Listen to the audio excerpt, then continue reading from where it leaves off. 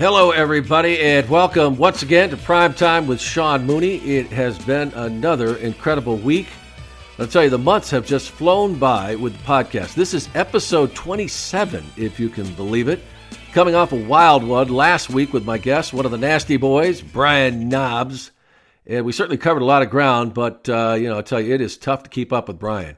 I always talk about how I often take this show off the tracks. We certainly did that many times with Brian's crazy stories. We talked for over an hour and a half. We could have gone on for another hour easily, I think.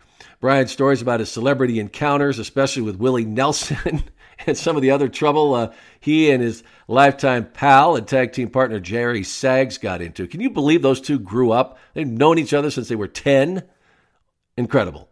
Well, if you haven't heard it yet, take the time to listen to it, folks. I loved every minute of it, and you're definitely going to like it. We're going to get Knobbs back here on the program, too, sometime down the road.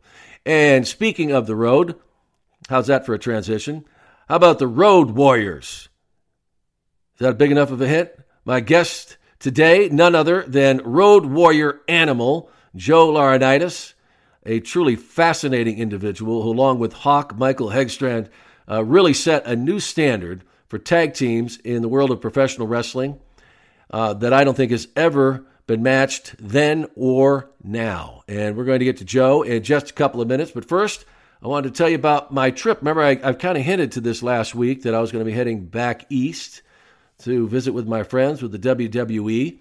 Went to Stanford to shoot a special segment for an upcoming event. I know that's pretty vague, but I'm going to have more information coming, folks, I promise. I tweeted out a couple of pictures. I got to work with Peter Rosenberg. That's the first time I had a chance to work with Peter. And I tell you, we had a blast together. Really got to do some fun stuff. And I promise I'm going to reveal more details as soon as I get the word from my friends at the WWE as we get closer to this event. I think a lot of you are already speculating, but I think you're definitely going to like the news when I'm able to tell you all about it. Also, I know I don't have many tees on the ProWrestlingTees.com site, but I've got some. They are great tees. The tees I have are great tees, right? And they make great Christmas gifts. I mean, who wouldn't want a Sean Mooney Who tee, right? Or how about the Ding Ding Ding shirt? Who else has one of those?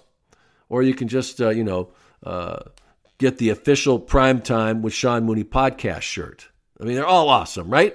Awesome Christmas gifts. Just go to ProWrestlingTees.com and search Primetime with Sean Mooney. Okay, now let's get to the main event. Ding, ding, ding. All righty, that's out of the way, so it's time to get to the main event. And I don't think in the history of professional wrestling, folks, there have been two more intense, intimidating, great characters than Animal and Hawk of the Road Warriors, also known to many of us as the Legion of Doom, LOD. I'm really honored to have on with me today one half of that legendary tag team, Joe Laurinaitis. And Joe, thank you so much for coming on Primetime. How are you, my friend? Good, Sean. Anytime, man. It was always great back in the day doing business with you. A consummate professional, and it's always great to do a fun show like this that you got going on today. Yeah, and we do. We do have fun. This is all positive. I know you appreciate what the business brought to you, and the time that I was with the WWF, WWE. I look back as a tremendous time in my life, and it's just amazing to me, and I'm sure that you will agree when you talk about the people that the loyal followers of professional wrestling, as you have seen a lot longer than I have. They're just incredible, aren't they? Oh man, I'm telling you, I still go around the world today. I do a lot of Comic-Cons and yeah, the big one in New York, there in Manhattan, and C2E2 in Chicago, and I do the ones in Arizona and San Diego. And man, the fans are freaking incredible, man. I tell you what, the best thing about a wrestling fan is a culmination of all sports, and a culmination of non-sports fans that love professional wrestling as a release to their normal everyday life. You know what I mean? Because in our business, when we get going, I'm sure you know, as being a newscaster and being an announcer with WWF, WWE, you're a bigger than life character to these people, you know? And to be able to see them and meet them and let them see that you're a normal human being yourself, I always tell people, hey, I'm a normal guy with a weird chart, and I just have to be exceptionally huge, Yes. and is that fact. And, when I go to appearances, I let the people put on my shoulder pads. I take pictures with them. I let them be a member of the Yellow D for about 10 minutes, and it's a good way for them to escape reality. I love it, man. The fans are phenomenal. The best fans in the world are wrestling fans. Well, I think there's also another big element to it that took me a little while to understand, because I kept thinking, like, why in the world do they care, where I am these days? And I finally realized that that period of time, we're talking the 80s and 90s, was such a big part of so many people's childhoods and young adulthood that it just sticks with you. And that was such a great, simple time in their lives. It wasn't all the stress that they weren't working and whatever. And when they think back to that, how wonderful a period of time that was. And I, believe it was the best period of professional wrestling ever. Then you begin to understand why they love hearing about it, reliving it, watching it again. And I have just been blown away by the response, not only to this podcast, but I've done a few of these other shows. Like I don't do as many as a lot of the other guys get the opportunity to do. But when I go, I'm totally blown away. And I have, I've covered. I haven't just done news since I've left. I mean, I've covered just about every sport. I started with Major League Baseball productions. I covered the NFL when I came back out to Arizona working for Fox Sports. I covered the NBA. Nothing compares to the level of loyalty and committed fans to professional wrestling, and especially anything associated with the WWF, WWE. It's just amazing. It really is. Yeah, I agree with you 1,000%, man. The fans in the 80s, 90s, and what impact professional wrestling had on society will go on in infamy. I mean, it's going to go on forever. Because, listen, even now, when you look at when WWE does present-day pay-per-views, who do they bring back? They'll bring back either me, member of Legion of Doom, or Stone Cold, or Undertaker makes his once-a-year appearance, and Shawn Michaels, the guys from that era. And now you have Instagram and Facebook and, WWE Network. All those people that were 14, 15, and 16 watching now have kids that are that age, and they say, oh, yeah, you think wrestling is good today? Watch these guys. And then when they go back and they watch all of us, it's freaking incredible. Yeah. And now when you're in there doing it, every day, 300 days a year, you don't think of what impact you're having. You're saying, oh, I got a job. I've got to go to this town. I got to do my job. I got to make the fans happy and all this other stuff. But then when you sit back now that you've been out of it, you go, wow, what a whirlwind. And did we ever change the sport of professional wrestling during those times, Yeah. Yeah. What a rush. Right. Yeah, what a rush. You got it for the fans. You got to say it for me just one time. I think one of the most classic, the wrestling fans need to know this. I've worked with a lot of top announcers in my day in the wrestling world, from Gene Okerlund to Gordon Soley and yourself. You are right up there. One of the most classic lines that I ever had that I keep in my memory banks, and I love to hear, is, you got to say it for me one more time. That's another picture-perfect power slam by Road Warrior. Legion of Doom Animal. You got to say it for me. All right. That's another picture-perfect body slam by the Road Warrior. Man, Animal does it again. That was classic. Because, that power slam was one of my moves. You grab the guy and flip him over, And I used to, my kids, my son James, who ended up making it in the NFL, he used to watch that as a kid, run it over and over and over and over. It was a classic, man. There's a few classic voices that really separate themselves in this business, Sean. And I'm not just buttering your toast right now, but you were one of those voices that had a classic voice. I was actually surprised. I thought you would be in the wrestling business forever as far as the announcing team, Yeah.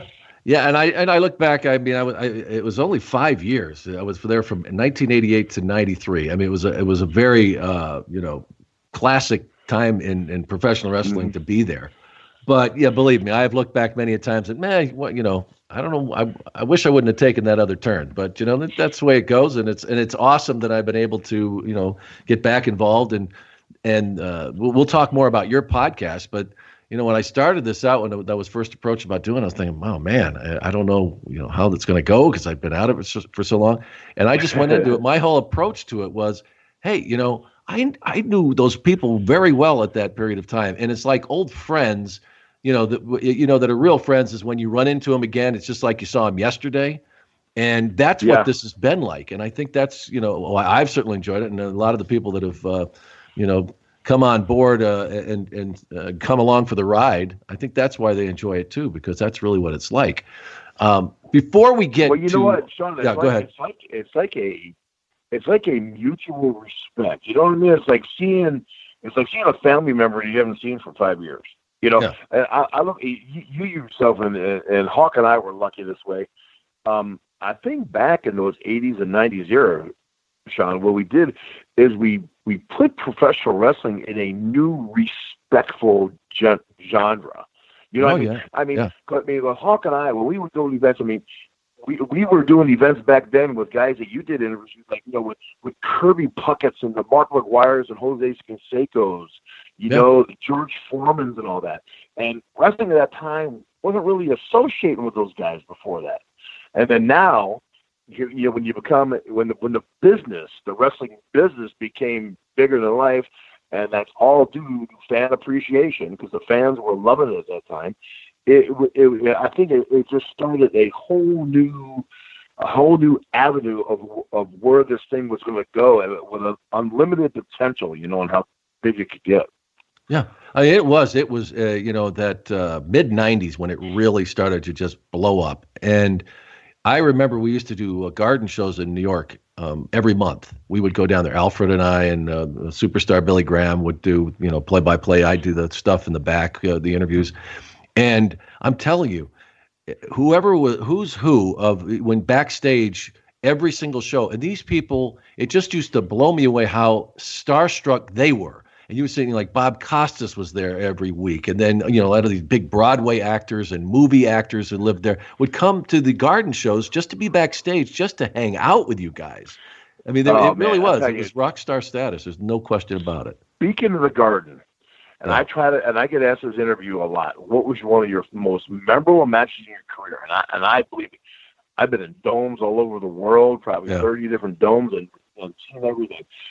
It is Madison Square Garden when Hawk and I, and if you remember, because you were still working there then, wrestled the Nasty Boys for the WWF Championship. And I think it was a SummerSlam. Yeah. In Madison Square Garden. It was freaking crazy. And, it was Hawk and I's first time coming in the WWF, and it was nuts. And we've already won championships, and even though our business is what it is entertainment business, we had goosebumps and we were nervous because, listen, man, to us it was like, now you're on the stage of all stages in the Garden, and you got to perform well.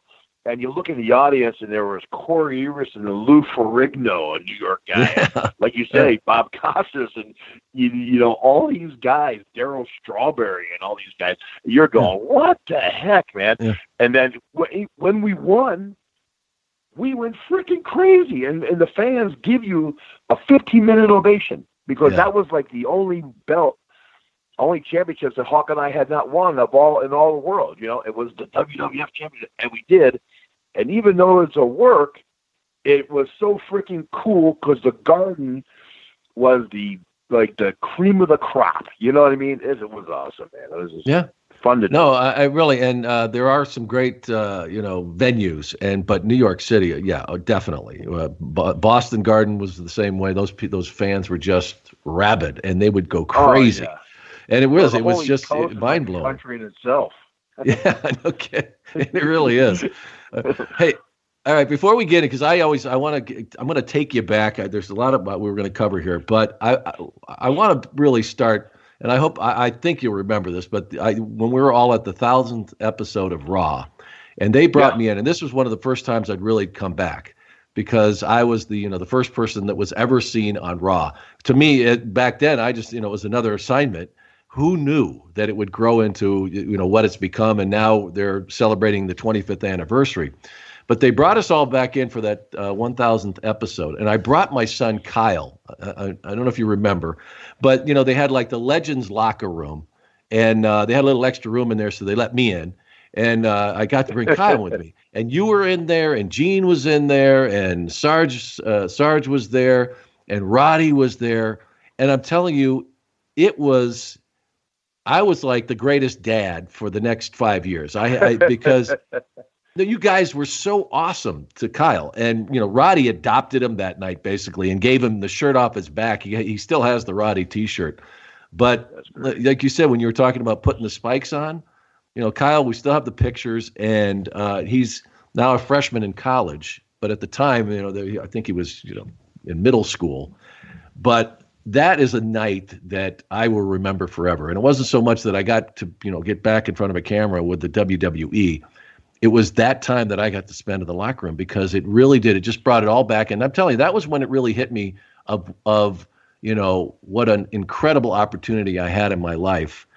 But I have never forgotten that. And you guys were just so awesome to him. He still talks about it.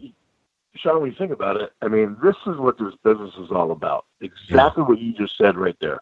And we have to remember, because we are on TV, whether you like it or not, you put yourself in that spotlight, and you are a role model, right? Yeah.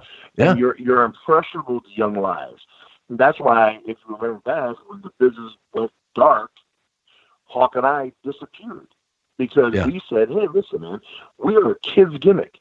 Kids, most of our fans are young kids and young teenagers. We're not going to go out there, and I don't like, we don't want to be the brown pants match guys and any of that kind of stuff, because you have young souls that look at that and say, oh, you guys laughing at that. Well, I can laugh at it too.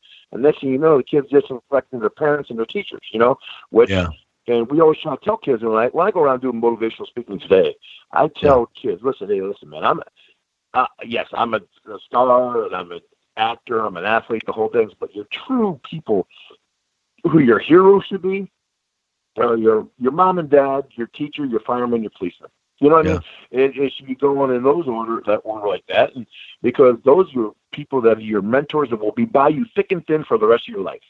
Yeah. I'm just a part-time hero to you, but your mom and dad and your like I say, your police officer and your teacher, your fireman, those should be your people that are heroes.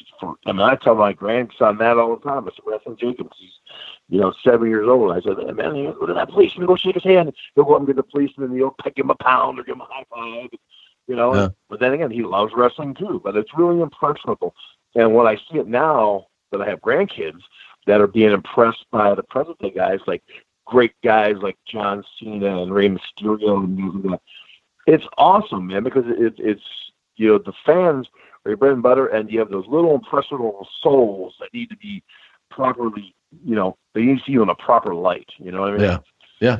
Well, you mentioned, parents, and my mom was a teacher. She raised, there's 5 of us, and she raised them by herself.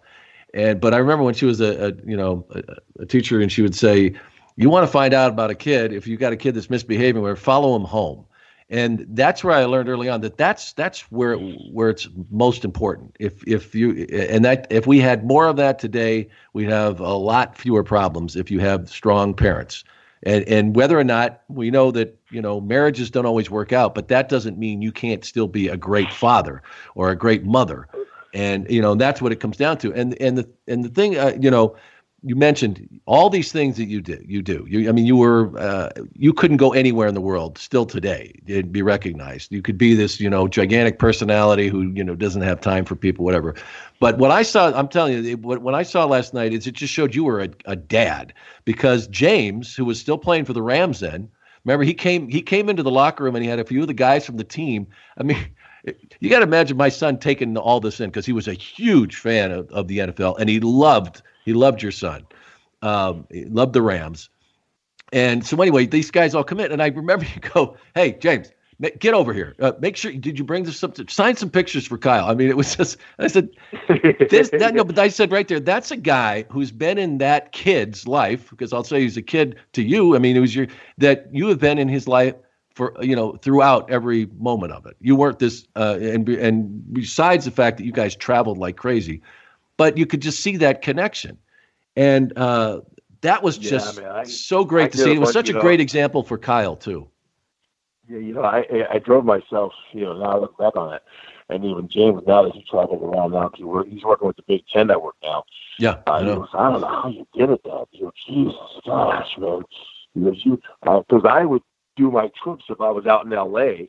I would take the red eye home, go coach a couple of days on a Wednesday, go back on a Friday, then come back Saturday because I would schedule my football games before noon with the league, and then go back to work that night somewhere around the country. But I did it, but I wanted to be involved in the kid's life, man, and help coach. And I was actually head coach of all his football teams and baseball, and of course I couldn't do hockey because I couldn't skate, but he could skate, and all my kids skated. But yeah, listen. The kids, it was good for Kyle to see that. I wanted to see, my kid's in the locker room. He ain't James Laurinaitis. He's my son, James. You know what I mean? So, he wasn't this big NFL superstar. He was your son. Like, hey, get over here. Bro, you should have seen him when I went into the Hall of Fame in 2011. Yeah. He was in the back because there was 2 rings set up because it was the big pay-per-view and he was running around hitting the ropes like a 10-year-old. Yeah. There's a funny story, and it was right around the age with James that your son Kyle was. Yeah. I remember we were at the St. Paul Civic Center, and I would get to the matches like 3 hours early because I would let James bring his whole team. So this time he brought in his whole, I think it was his football team, into the St. Paul Civic Center. So they're in the ring, and they're hitting the ropes, bouncing around, and I'm sitting there early. I'm one of the few guys who could sit early, and another guy used to get there early. Used to be Steve Austin, right? Stone Cold. Yeah. So Stone Cold's sitting back there, and he's got a big, he's got his solo cup, and he's got his dip in there and everything else. He goes, hey, Joe. He goes, your boy out there? In that southern Texas accent, right? Yeah. And I go, yeah. Which one is he? He goes, he's the one trying to grow into his feet and his ears out there. He goes, I see him. He goes, hit that switch right there for me, would you? And I hit the switch, bro.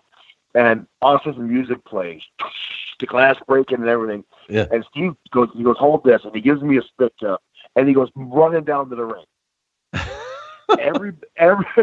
Everybody else powders out of the ring, right? They run out, except my son James. James stays in the middle. He goes, James, duck the clothesline, watch your stomach. I'm going to give you a stunner. Throws it in. James ducks it. Steve gives him a stunner. James dies. Yeah, but then the funny thing was about 3 of the other guys ran in there too, and one of them happened to be Dominique Barber, who played for the Houston Texans, Marion Barber's brother, and a kid named Blake Wheeler, who's a center for the Winnipeg Jets. They both run in there, and these were the kids who were on James's football team and the hockey team and stuff. But once they saw it was okay for James, they just turned into they were kids. Okay, let's have fun, bam, There's the big kid, Stone Cold, giving them stunners, man. It was just awesome. And it's like you say, man, it's one of those unforgettable moments that, you got to, impressionable minds, bro, impressionable minds. You got to remember that, Well, and you raised him right because, all the awards, the Bronco Nagurski and all, he was just had an incredible career, a great, but he was so down to earth. And that really, it starts at home because it doesn't matter how talented you are. If you can't handle yourself and keep your feet on the ground, you're going to get in trouble. Well, bro, it's that old ladder of success, right? Remember how hard it is to climb up that ladder. Those people you face on the way up, you're going to face on the way down. So, you got to remember that, and you got to be nice to people and respect them on the way up, man, because they'll remember that on the way down. Yeah, absolutely. You never know who you run into, who you're going to need in life. And, that's what I always told James that. And he kept grounded because I kept my kids grounded too. When I was at the height of my career and we would be out to dinner, I wasn't being disrespectful to my fans, but when I was with my family and on the road for 320 days a year, I would say, excuse me, I'm with my family right now. Give me 15 minutes. Let me finish my dinner, then I'll sign your autograph. And my kids saw that I put them first. Yeah. You know what I mean? It wasn't all about Road Warrior Animal or Legion Doom Animal or it was about, hey, it's about the Laurinaitis family. That I will sign afterwards because at the end of the day, man, there's nothing more important in this world than family. Yeah, and you have quite a family. Other, people outside of your immediate family that are, connected to this business. But I've always thought that you really learn a lot about people and where they, who they become when you look at where they started. And it was a long road to getting to the Road Warriors. And I know it all began in Minnesota. Tell me how, initially, how did you grow up? I actually was a kid, with the first Rocky movie. Oh yeah, in Philly. Yeah, well, that's where I grew up, man. Right underneath the Yellow Railway Station in Philly, and lived in a row home right there. My grandmother used to have a house on Daring Street, right by Hunting Park, and that's where I grew up. And my parents. So was it Minnesota? When did that part of your life? Well, I ended up moving to Minnesota my sophomore year in high school. My dad was a Honeywell executive and was the vice president of operations for Honeywell. Right. And it was one of those things. And all right, so tell me about Philly. Tell me about Philly first, though. What was that like growing up there? Well, bro, Philly was an experience. My dad did the right thing by getting us out there because I was going to be heading the wrong way. Really? I mean, you can imagine with the last name like Laurinaitis, even at 12, 13 years old, walking home from school, I would get in fights every day protecting that name. Like, Laurinaitis. And my dad saw that, and we used to build forts down by Pennypack Creek, and I think the one day when I brought home a big garbage bag full of Playboys and I fell them down by the creek, my mom says, "No more playing by the creek." Yeah. We were a strict Catholic family. My grandmother was going to be a nun down there, but we were of Lithuanian descent, man. And back then, neighborhoods were all the same descent, and everybody in my neighborhood was Lithuanian or Polish. Yeah, they stuck together. And right around the block was a whole Jewish neighborhood, and then around the block from that was an Italian neighborhood, and then you had your Irish and everybody. It was just crazy the way it was, So then my mom and dad, or my dad worked for Honeywell, and he said, "Okay, man, we're going to Minnesota," and then we ended up in Minnesota, and that's where I pretty much started working out. It's like junior college ball there. I was a junior college All-American linebacker and guard, and was going to go full ride to a few schools, and you came after me. I even got timed by Dallas and Green Bay in the pros after my sophomore year in college, but I ended up getting my ex in trouble, and that's where my son Joe got born. And back then you had to go to work, bro. Today you can go to school and have grants and everything else to cover. Back then you couldn't do that, so I went to work and was actually training, working out at the gym. I was bouncing four bouncing jobs, working security, and then and when Hawk and I were bouncing to this bar called Grandma V's, it was Hawk and I and Barry Darshall and Rick Rude and a guy named Scott Norton. Yeah, that's incredible, the fact that you guys just ended up working at it. I mean, that is unbelievable. What are the chances? Bro, and think of it. I was 2 years younger than everybody. I was the youngest one. I was like the punk kid. So how old were you? I mean, were you even legal to be there? No, I was 20 years old. I wasn't even legal to bounce, but nobody knew the difference because I was like 270 pounds, right? So, and I was the strongest guy of the bunch. Norton was the strongest of all of us, but Barry Darshall was a powerlifter. But we all had our different things where we were stronger than each other. You know what I mean? Yeah. But now you had a family though that got into. Before we get into that, you had a family that was very much connected to wrestling. Was it a big part of your life growing up, and with your brothers and everything else, or did that come later? It really wasn't, man. It came later when my brothers saw the success. And listen, my family was always athletes. I mean, my dad got he was an All-American at LaSalle College and got invites to the Phillies and Pirates and Reds to try out. He was a pitcher. Back then you could pitch 7 days a week though. So he pitched in outside leagues and men's leagues and college leagues and semi-pros. So he kind of threw out his arm by the time he was going to graduate from LaSalle, right? Yeah. So he kind of just gave it up and became, the profession he did with Honeywell. So, but we all grew up in an athletic household. So, and my brothers, when they saw what was happening to me, like I was working at the Carolinas at times, they both asked me, "Hey, we would like to get into pro wrestling." I said, "Well, I'm going to open this door for you." And I opened the door, and they went through Nelson Royal's camp in North Carolina. Right, I was working for Jim Crockett, and in the NWA. So, and that happened. That I said, "Here it is." And once I got through camp, I got my brother Mark and John. We did the Japanese are really big in the family, and we did a family tag team, Hawk and I and John and Mark, over in Japan. I said, I will open this door in Japan for you in the wrestling, and which does not happen in our business, as you know. If you don't know anybody, you're not getting anywhere. You know, Right. and I opened that door and I said, it's time for you guys to walk through and you make what you can of it, you know, and it worked out good for them. You know, Mark was a tag team champion, wrestled in, I think for 10, 13 years in Germany. And of course, Johnny still works for WWE. He's doing Johnny phenomenal, Ace. you know, so Yeah. so it was kind of incredible how everybody followed the same path, man. Yeah. I never would have thought everybody would have, but that's just the way it worked out. Well, and it was very clear that when people saw you in the ring, I mean, you were an exceptional athlete. But early on, I mean, were you thinking of a path maybe to football or doing something like that, or what was it that? Yeah, well, you know, I was actually Sean. I was actually trying out. I was actually training. I had a friend of mine, Art Metalcroft, and George Zag. Art Metalcroft played with the Bears and Vikings, and George Zatzek played for the New York Jets. He was a Minnesota Gopher graduate too, and Marion Barber the second, who played for the Jets.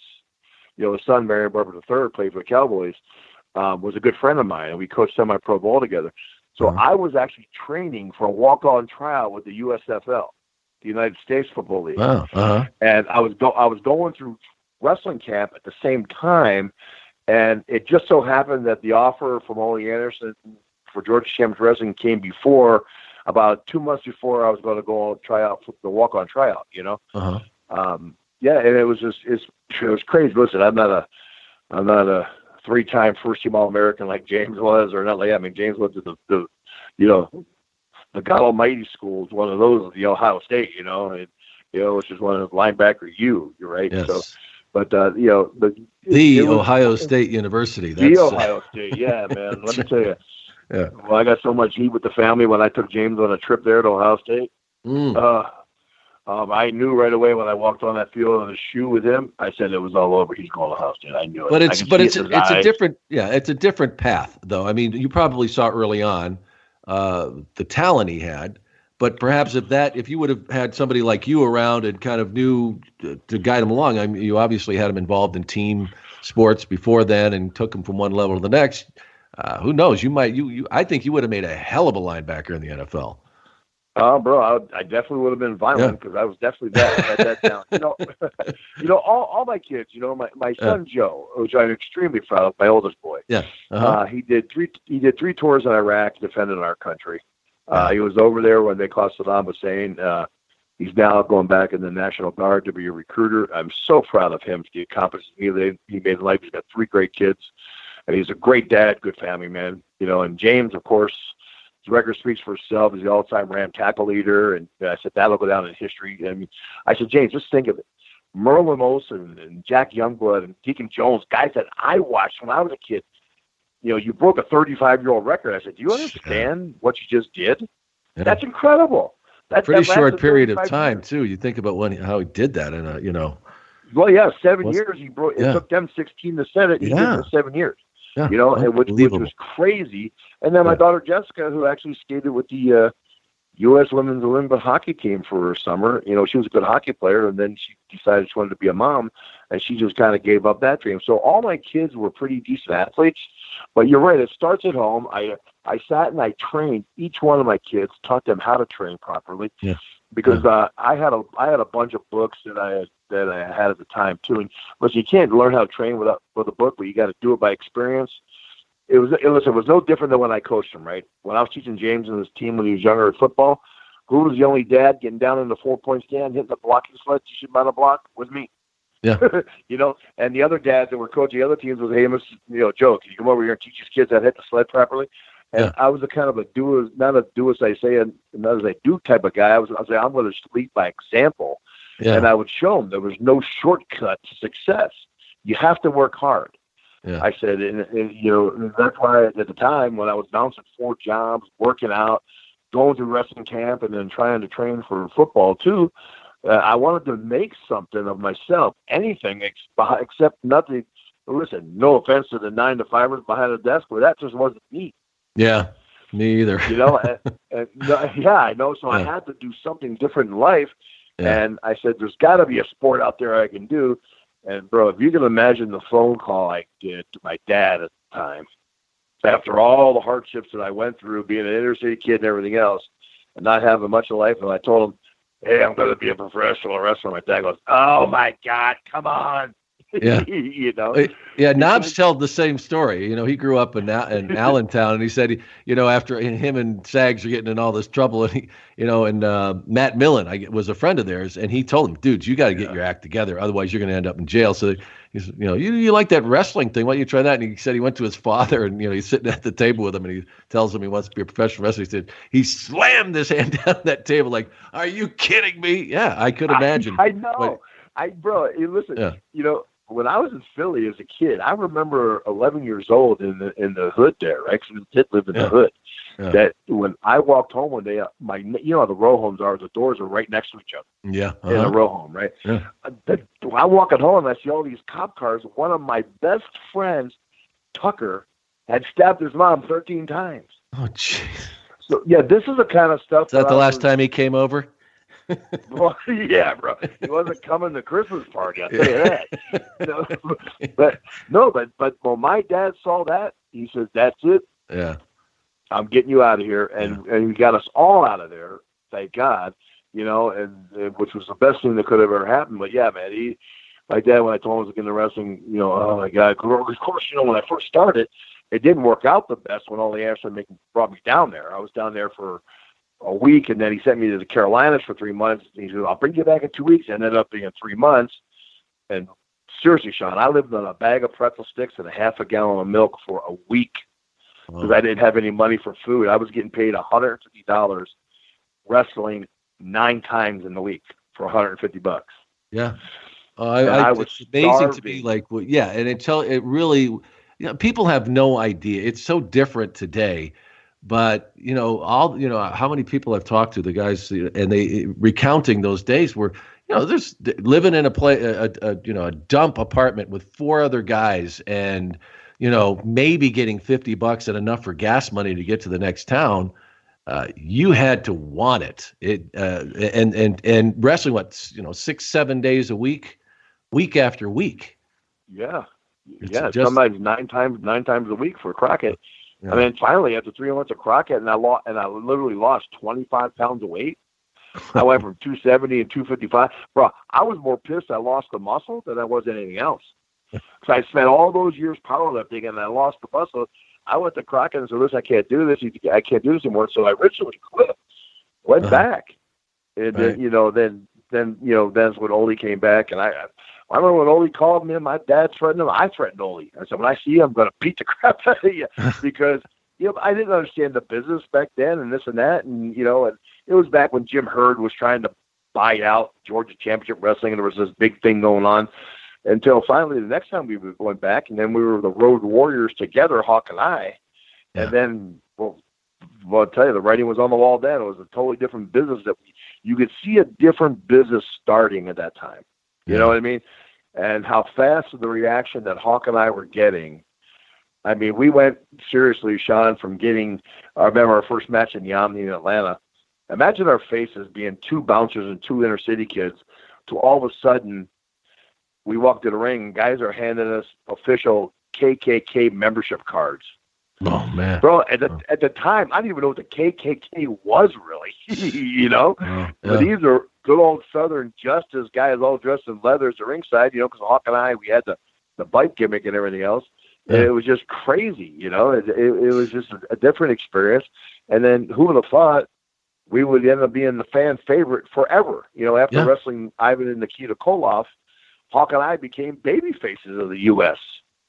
Yeah, and I think you were also one of the first, superstars, because we saw it later, with Stone Cold and even The Rock could, balance that, baby. There was kind of a blurred line between baby and heel, but you guys, never really had to change that your persona. It was just that they, it was this tag team that's either it's right or wrong, and we're right. And you know what I mean? And and people responded to that. But and another thing too, and I want to talk a little bit because about the powerlifting. When did you start that? Because the brute, unbelievable strength that you guys had. I just blew what tag team, the vision of tag teams had been before, just out of the water. So when did you start the powerlifting and realizing that you had a gift to be able to lift? You remember that one show that they had that you were the announcer on? I forget the name of the show that Vince had.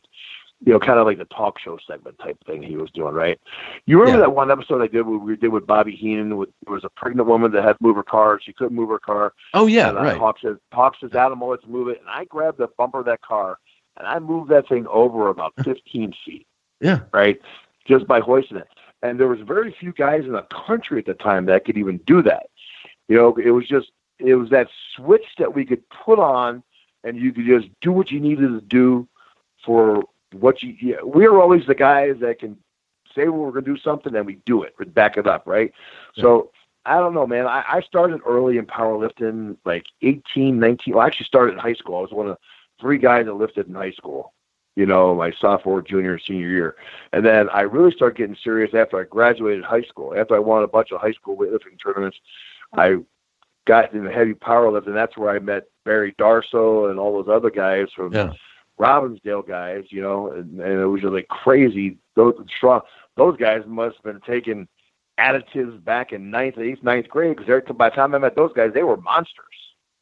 And I was kind of the little guy until I was watching those guys train, and then I learned a whole new philosophy of training. And then next thing you know, a year later, I was the biggest guy there, And everybody's body type responds different to a certain type of training, but mine just responded well to heavy lifting, and I did that. And I think, Sean, I was probably a 19-year-old kid, and I was almost benching 550. I think it was 520. Jeez. Yeah. But at that time, Joe, were steroids just pretty much acceptable? Were all you guys doing it, or did you not? I mean, you can't lift 550 pounds. I think it was acceptable. The human body, and you being involved in sports, it's inconceivable that a normal guy can get up to 290 pounds and be benching 500 pounds with your arms. I mean, It's just not genetically real. But yeah, we had it. But when Hawk and I did them back then, and all the guys that I knew that worked from Minnesota, we went to a doctor, and they were all legal from a doctor, and we did blood work, and then we went and got checked every couple of months to make sure our counts were good. And you could only give you so much to take, and you couldn't take more than you needed. And it was because of the recovery process, because professional wrestling was so brutal on your system. You had to do something to recover. It's not like, and not that, listen, I respect every other sport. I respect football. I respect hockey. I respect baseball like crazy. But what we were doing, you could put all those sports together, and that was wrestling. Yeah. And we were, if I could show you now, I've had 14 surgeries in the wrestling business, including my left eye being knocked out by, Warlord did it. Yeah, we're gonna get to that story. That's just unbelievable, that story. Yeah. But back then though, did you have any idea that, hey, this might not be good for our bodies? Or did you think it's all healthy? We look at what the results we get from this. It's in a lot of ways. It's like people smoke cigarettes back, and they have athletes that did commercials for cigarettes. They didn't know what they would do. They're Yogi Berra. They would smoke in the dugout. You know what I mean? Was it that feeling like people just didn't know, and it worked? No, back then. I remember when I first went into the doctor, and he kind of laughed at me. I was already 250. Yeah. I weighed 250, and I was already benching almost 500 pounds without even taking a steroid. Yeah. And then I went in there. He had literally asked. He goes, "How big do you want to get?" And I said, "It's not so much how big, Doc." I said, "It's strong. I want to see how strong I can get. I want to see what my potential is." And he goes, "Well, okay." And so I went on a mild dose of a thing called Dianabol, and man, before you know it, in freaking 8 weeks, 10 weeks of that, I boomed. I was, all my lifts went up. I remember doing curls with 100-pound dumbbells and stuff, but was it like the Incredible Hulk, where you just, would you like look at your arm and go, "Oh my God"? Look at bro, this. To be honest with you, you just hit the nail right on the head. That's exactly what Hawk and I were. We were like an incredible Hawk duo that everybody loves today to go watch. Yeah. But really, the Hulk's kind of he flirts that line too. He flirts that good guy, bad guy line. Yeah. But at the end of the day, he ends up saving the day, And that's kind of the reputation that Hawk and I had. I mean, I remember when we wrestled the Koloffs, right? Mm-hmm. That's kind of what changed our whole gimmick, because we went from getting in fights with everybody in the stands to fighting with everybody in the stands against the heels, against the Koloffs, against the Midnight Express, and all, so it kind of changed it. But that's the best way. We Hawk and I were kind of like a superhero type gimmick. Yeah, but it wasn't. You weren't the baby face, that would be, hold somebody's baby, and you guys. It was just like, man, those guys are just. I want him to be my friend. He's the guy who's going to be. Yeah. We weren't the kissing baby, kissing grandma type of tag team. You know what I mean? But back in the days though. Now you're talking back at the gym days we were talking about, and with the steroid thing and everything. You got to understand, we would all challenge each other. You had guys. You got to understand, like Barry Darsow and Wayne Bloom. Barry Darsow and Wayne Bloom together set the Guinness World Record of deadlift of 1,475 pounds together. Jeez. They were powerlifting champions. Wayne Bloom, as skinny as they were powerlifting Chevys, is what they were doing. Yeah, bro. I'm telling you. Oh my God, Wayne Bloom. You saw Wayne Bloom, one of the Beverly Brothers, right? Yeah, Wayne Bloom was about 235-pound guy, looked like a basketball player, but could deadlift 840 pounds. Unbelievable. Yeah, it was incredible. And so when you put all this together and we fed off each other's egos and that testosterone gets going and you are challenging each other, it was almost impossible not to get strong. And then later on, you had a guy that went to high school with Hawk, Scott Norton from the NWO, who came in. And I remember when Scott Norton asked me to train with him for Worlds, he was going against Cleve Dean in the World Arm Wrestling Tournament, the championships. I watched Scott Norton never touched a weight in his life like a year and a half earlier and tried 405 for the first time ever and did it for 4 reps. Jeez. And then a year later, he's doing 600 for triples, for 3 reps. And I'm going, holy crap, this guy is a freak, but those are the kind of guys we hung around with. That whole circle was together like that. There was about 8 of us, from Nikita Koloff to Mr. Perfect to John Nord to Berserker to, I hate to say it, my condolences go out to Z-Man Tom Zink, who just passed away. Yeah. Another Minnesota guy, and all these guys, we all worked out together. It was freaking crazy. We all just fed up each other's egos and boost, and that we all pushed each other. Yeah, well, and this is my theory on why you guys you set a new standard. I mean, when people and why you skyrocketed to fame and notice so fast is that when you guys there was never a tag team like that before. It wasn't just that you looked big and tough, but you would be in the ring and you could lift a 200 and 300 pound body. Really, I don't even know if you had to bend your legs, and you would lift, like deadlift this guy over your head. There was nothing you could say it was a work. How do you explain that? So I mean, it set a standard that no one had ever seen before, and it was never the same again. You destroyed people. Switch. It wasn't slaps. There wasn't, when you guys put a tree trunk across the guy's chest, I mean, there was nothing to try and say, how did they do that? And that's really, it was, you destroyed people. And it was, I'm like, I don't know if you heard sound sometime in the ring because people's mouths were just open. Like they could not believe what they were witnessing. I think that's right there. You guys changed. It was a whole new tag team world after that. I think a lot of guys used to laugh when Hawk and I used to tag each other into the ring. It was like slapping a side of beef. We would swing our hands so hard. We would break all the blood vessels in our hand. We'd tag each other so hard. And but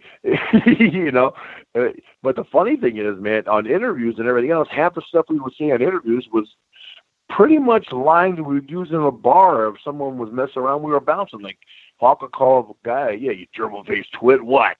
Yeah. Well, that was the other great side. I want to, and the promos you guys cut were just unbelievable too. But when you, I want to go back to when you really first started professionally in the ring, and what that was like initially. Were there guys that just didn't want to get in the ring with you? I mean, what was the early days like when you guys got in there? And then I want to talk a little bit more, how the gimmick just came together. But what were the early days when you guys started together? Wow, yeah, I remember one time in the Omni working for Georgia Championship Wrestling, and we were supposed to wrestle the Fantastics. I think it was Terry Taylor and Bobby Fulton. They refused to go in the ring with us. Yeah. Well, they thought, they were good old Southern boy wrestlers. They've been in wrestling for about 5 years. They thought, oh, these guys are going to kill me. They're going to hurt me. And when you're in the ring with other professionals, that's a testament, Sean, that I think that's overlooked by a lot of people. Stone Cold was rough and rugged, never hurt anybody. It's how good you could make it look without hurting anybody. And we never hurt anybody. Don't get me wrong. I mean, you never heard of anybody getting killed or hurt or breaking bones with the Road Warriors. We never hurt guys like that. Were we stiff and snug because the business needed it back then? Yes, absolutely. But we would take it right back. You know what I mean? We let guys give it to us too. Say lay it in or I'm not going to sell it. You know what I mean? So that you had to do that. But I remember when the Fantastics refused to get in the ring with us. And guys would cringe on TV days, and they'd look at that TV list, and they would say, please, God, please, God, please, God, please, God. No. Oh, no, I got the Road Warriors. Release us early. And then they would have us on TV. They know, hey, it may be a short butt kicking, like for 2 minutes, but you're going to get a butt kicking. Yeah. And they say it's supposed to be like butter. That wasn't the case in the ring with you guys. I mean, like you said, you never hurt anybody, and you knew you were professionals. But at the same time, when you are that size and you have that power, like you said, if somebody's going to come up and whack you or do something like and he doesn't hit you, like where you could, and then you're selling it, and people are like, what? That made him move? How did that? You know what I mean? So you had to take it up another level. And like the Nasty Boys talk about, Brian was talking about it too. He said, we came from rough and tumble. We weren't out there to hurt anybody, but you had to make it real. You had to make it. So when you're selling it, you're not. Oh man, I remember the Nasty Boys. Hawk and I and Nas and Sag, we literally beat the crap out of each other. When you would look at our bodies after we had the Chicago street fight and Madison Square Garden against those guys for the titles, we had bruises and cuts, and we smashed crates of water over and drinks over our heads, and bells and megaphones and chairs, and like Hawk used to say, everything but the kitchen sink.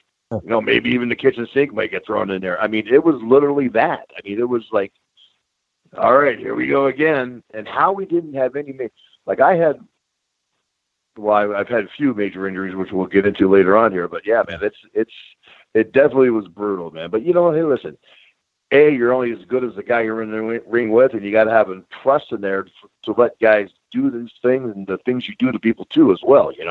It's a very, very, very thin line to cross.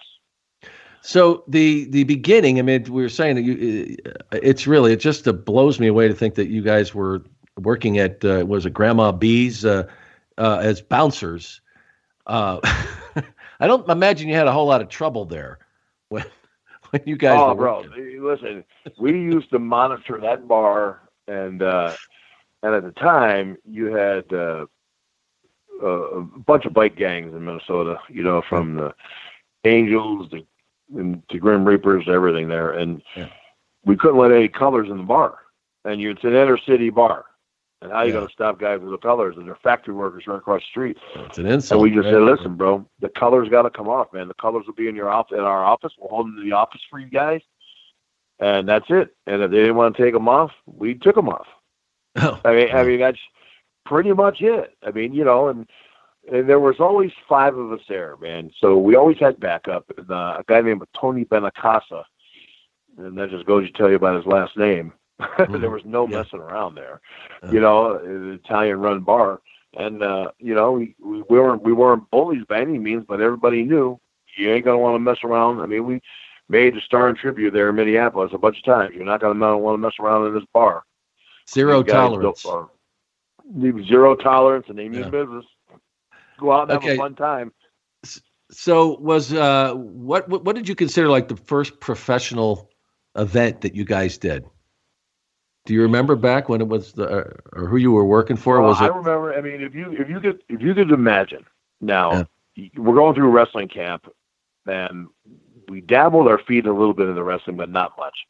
Then we get the call from Ole to come down, and it was right after Matt Bourne had got arrested for, I think it was statutory rape in West Virginia, and he and Art Anderson were the champs. So the NWA belts for Georgia Championship Wrestling were vacant. And the business was at an all-time low, and Ole was out searching to find a team that you got to make an impact right away somehow. Yeah. Right? Positive, negative, it don't matter. Any publicity is good publicity. And then he runs across Hawk and I. Uh-huh. Two bouncers from, Minneapolis. So he brings us down, and you can imagine my look on my face when I go into, Turner Broadcasting Studios and CNN Studios and CNN Tower there. And I go in the locker room, and all of a sudden the first guys I see are Roddy Piper, Tito Santana, Sergeant Slaughter, Wildfire Tommy Rich, Dusty Rhodes, Buzz Sawyer, Dick Murdoch, the Funks. I'm going, did I just walk into the Twilight Zone here, the who's who of wrestling? These are the some of the most popular guys in the world. Yeah. And I go, I'm in the locker room with these guys, and as soon as we walk in, Ole says, here's your belt, don't lose it. We said, what? What? And we've not even wrestled a match yet. We've not even wrestled a match together. Yeah, man. Oh. So we got the belts, but that was the thing. And I remember Ole pulling everybody aside and say, listen, these guys are street fighters. They don't know how to wrestle. They're not going to learn how to wrestle yet. So everybody's going to have to bite their lip, take it, because we need to have these guys get over. And we're going, I thought this stuff was fake. What do you mean? And it was like, okay, Katie barred the door. Everything's legal now. So now we're out there, and we just took advantage of our opportunity, And did these guys welcome you? Did they help you? Or there's some that did and some that didn't? Well, and listen, we had a few altercations. I remember, when Johnny Walker, Mr. Wrestling #2, his finish was the knee lift, and I didn't even know it was his finish, and he gave me the knee lift one time, and I stood right up and looked at him. And so, so he kicked me in the gut, and the next knee lift was in the mouth, and I said, that must be a receipt. Okay. Yeah, now I must have done something wrong. Okay. Remember that. 3 stitches in my lip. Now I remember, okay, that's a receipt, Yeah. And because, we were too green, we were, normally in a normal situation, I would have grabbed them on the back of the head, beat them up, but that was just a receipt time. So I learned to respect that and take that for what it was. Yeah. You know what I mean? So there was a couple of situations. I remember I think it was Cleveland, Ohio one time where I remember Stan Hansen and Harley Race, and I think it was Ric Flair or somebody telling us, okay, get over here, you two idiots. And we looked up. Yeah, you two muscle-bound guys, get over here. We want you to punch this wall until you hit this wall until your knuckles don't bleed. Then you can throw punches in the ring. But until your knuckles don't bleed, don't throw punches because you're freaking killing us. Yeah. And here, I know, and in our eyes, we're not hitting guys hard. But in their eyes, because you don't see it when you're a 600-pound bench presser and you throw a punch. Yeah. You think you're being real light and easy because you don't feel you touch the guy. But that guy taking the punch says, I just got hit in the face with a 200-pound punch. Yeah. You know what I mean? We don't know that feeling, so you don't really understand it. But we had guys like that took us under they were basically taking us under the wing and showing us there's a different way to do this, and they were very respectful. So I never forgot that, man. Guys like that, and Dusty Rhodes was probably better to Hawk and I than anybody in the business. Because when he was running the NWA and he was the booker for Jim Crockett, he took us under his wing. He said, here come my Rottweilers. He called us his Rottweilers, his puppies, his babies. And Dusty, right? He had a terminology for everybody. And he would let us hang around. He would let us hang in the control room. I was more in the control room than Hawk was, because Hawk was actually usually off in his own doing whatever. And I always wanted to see how the show worked. I wanted to see camera 1, 2, 3, 4, 5, see where they're stationed, how to edit stuff. I was into that stuff big. You know, I like that stuff in the promotional end. Yeah. And editing it, and then Dustin let me do that, and you know, they helped us out a lot, man, because like guys like that, and we got to hang with the top guys too. We got to hang with the Ric Flairs. Yeah, and it's amazing that that's what your start was. I mean, most guys, you start in these little independents that TV, you know, they're just working these really bad house shows. I mean, what a place to start, and it looks like you took full advantage. Did you and Mike meet at the bar, or did you meet earlier? I didn't ask you before that, because I didn't know. We had known each other.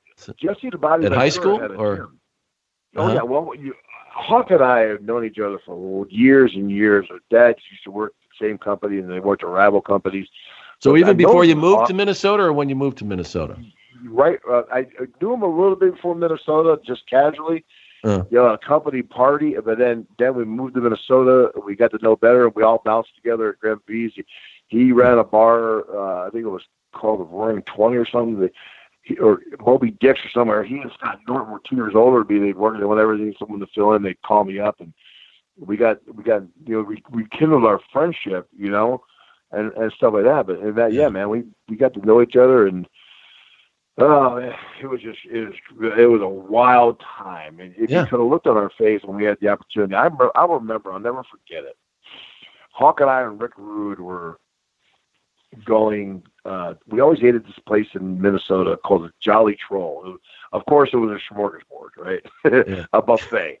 So what else would be? Yeah, they probably wanted to lock the doors with us, so you guys drive up. Oh, bro, yeah. These three guys are in. Nobody else can eat today, right? Yeah. So and the phones ring, and Rude, you know, looked like Tom Selleck at the time, right? Ravishing Rick Rude was a good-looking guy. He was ripped up. He looked good. He was built good, and let's just say at the time, there was no short of Rick Rude having female companionship. Okay. So, and you know, and the phone's ringing, and I know Hawk and I both say, Rude, it's just some girl calling you, man. Let the phone go. He goes, no, man, I better answer it. This is pre-wrestling camp. Actually, this is pre getting hired to go down to Georgia. Yeah. The phone rings. He goes, hey, it's Ole Anderson. He wants all three of us to be down in Atlanta by Friday. We said, what? I said, that's awesome, man. And you know, who would have known? We sit there and we used to talk about that, Rude, Hawk, and I, when everybody was still alive. What if we would have never taken that phone call? Yeah, told them not to answer. I mean, past could have been so different, man, because there are no do-overs in our business, bro. You could sometimes get one opportunity to make your imprint on this business, and that's it. And like, I'll never forget when Ole sent me to Crockett, even though it was a negative situation for me, I lost 25 pounds and all that stuff, I did get to watch Don Cornudo and Sergeant Slaughter wrestle. I did get to watch Slaughter wrestle Steamboat, Flair wrestle Steamboat, Flair wrestle Valentine. You know, I got to see some classics. At the time, Jack Briscoe was world champion. Jack Briscoe I was a nobody. He let me slam him on TV. So you're soaking this all in. Oh, man, Ricky Steamboat let me do an offensive move. And I'm thinking to myself, wow, Ricky Steamboat and Jack Briscoe's letting me do an offensive move in this business? I said, this is awesome when I'm seeing everybody else get killed. But they were good businessmen enough to see, A, I think this kid's going to have talent in the future, and B, he's a big SOB. So people are going to believe he could slam me. You know what I mean? Yeah. So those guys were consummate professionals, man. I never forgot that. Even his brother, Gerald Briscoe, who was one of my best friends, man. Jerry's a great guy. Yeah. Great, one of the nicest guys you meet on this earth, you know. And I never forgot that, and I always appreciated that. And every time I see him, I thank him every time for doing that, you know. Yeah. So you're doing singles matches. I imagine you're doing some tag team matches. But when did, and I think Paul Ellering had something to do with this, but how did the Road Warriors happen? I've heard so many different stories. I think I wanted to hear it from the source. Well, the truth of the matter is, when Hawk and I got asked to go down to Georgia Championship Wrestling the day they gave us some belts, we sat down that night in the hotel with Bill Watts and Ole Anderson. And he says, listen, I got an idea for you guys. We're going to call you guys the Road Warriors. I said, okay, cool. We don't mind that. And that was just Hawk and I at the time, right? And we just were, you know the first heel guy with the mohawk and the earring in the first Road Warrior movie, the guy that was the bad guy. Yeah. They wanted our face paint to be kind of like him. And if you notice our older face paints, our face paint was more like him, right?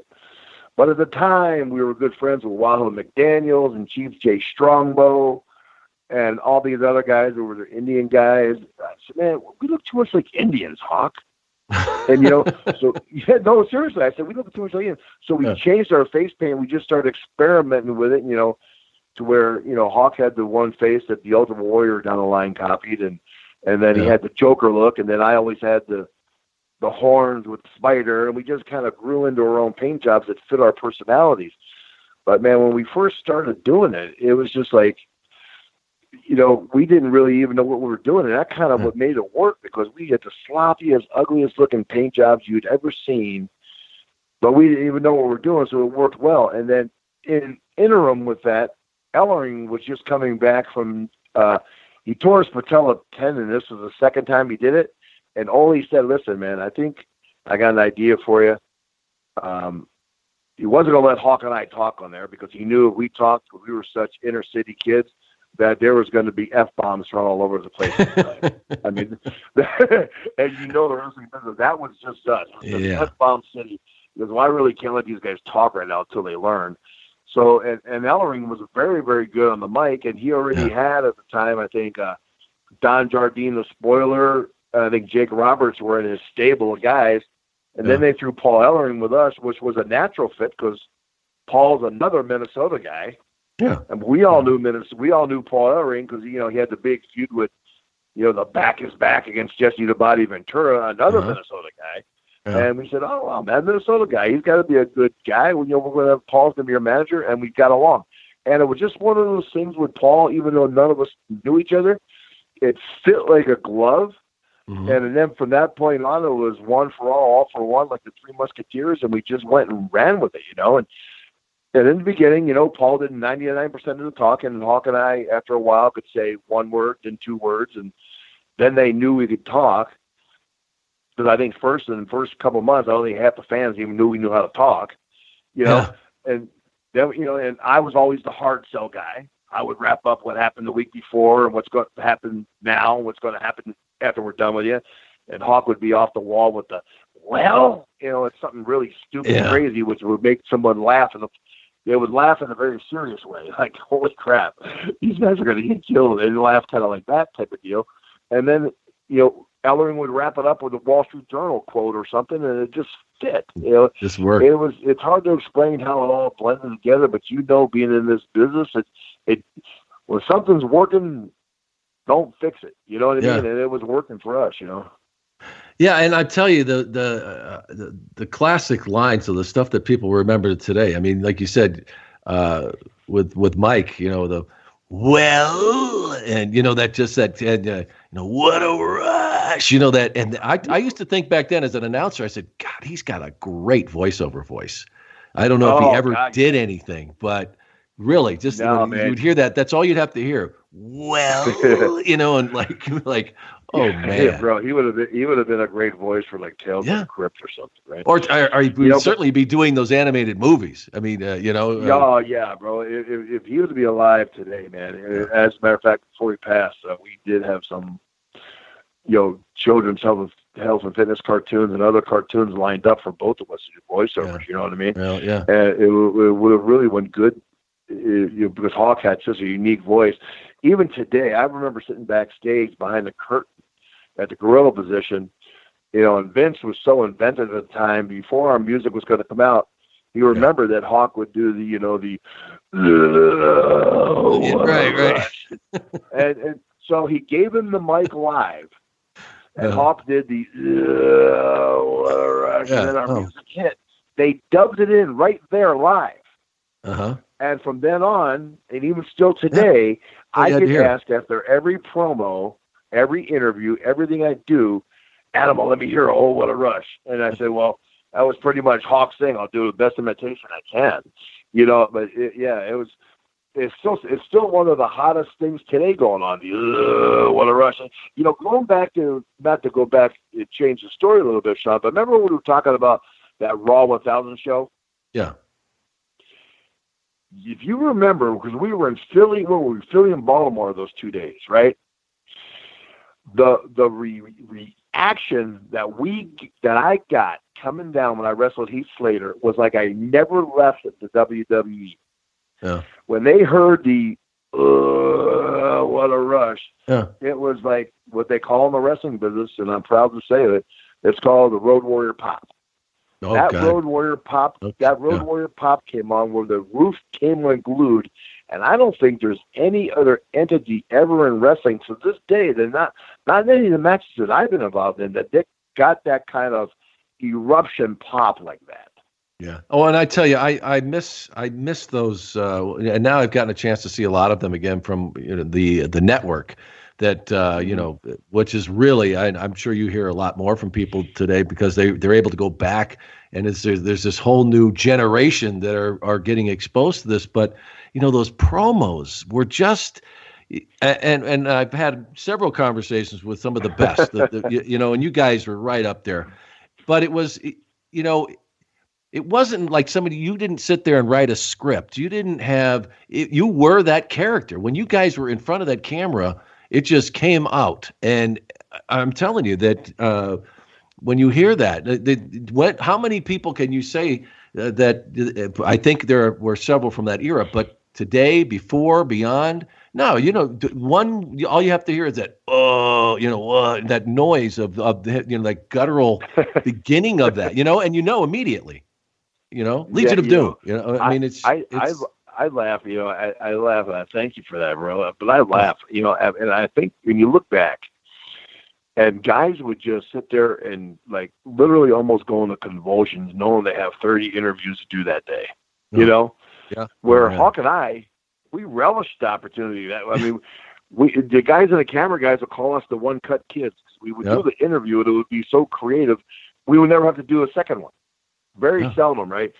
Because the lines that you guys would have, I'm telling you, I remember, I'd go in there because I'd be waiting to go do something, and I would just go in there to watch the interviews. And, like you said, Hawk would come up with some line, like you turtleneck geek or something, whatever. And people were around there would be like, have to turn their away because they were just going to lose it. And really, it was. And right, like it wasn't like you sat around there and go, okay, then I'm going to say this, and then you say this. The timing of it would have never worked the way those did, Well, I think sometimes, a lot of guys back then and even now, they overthink things. Yeah. And you can't really overthink them. I think sometimes, almost everything in life, whatever feels natural to you in the very beginning is what you usually should go with, and don't second guess it, And when Hawk would say something like that, you gerbil-faced twin, you pencil neck geek or something like that, I would jump right in and say, yeah, what he said. You know what I mean? And so it would fit good. And, then Ellery would be patting his Wall Street Journal and goes, my boys, when they're bad, they're very bad. And when they're good, they're very bad. He didn't even have to say anything. You guys carried it. No. But it was funny, man. And if I could tell you countless times in the bar when I would listen to Hawk cut a promo on someone that was being just an idiot, and then we all would jump in too with the one-liners, while we're doing. But we weren't trying to do promos back then.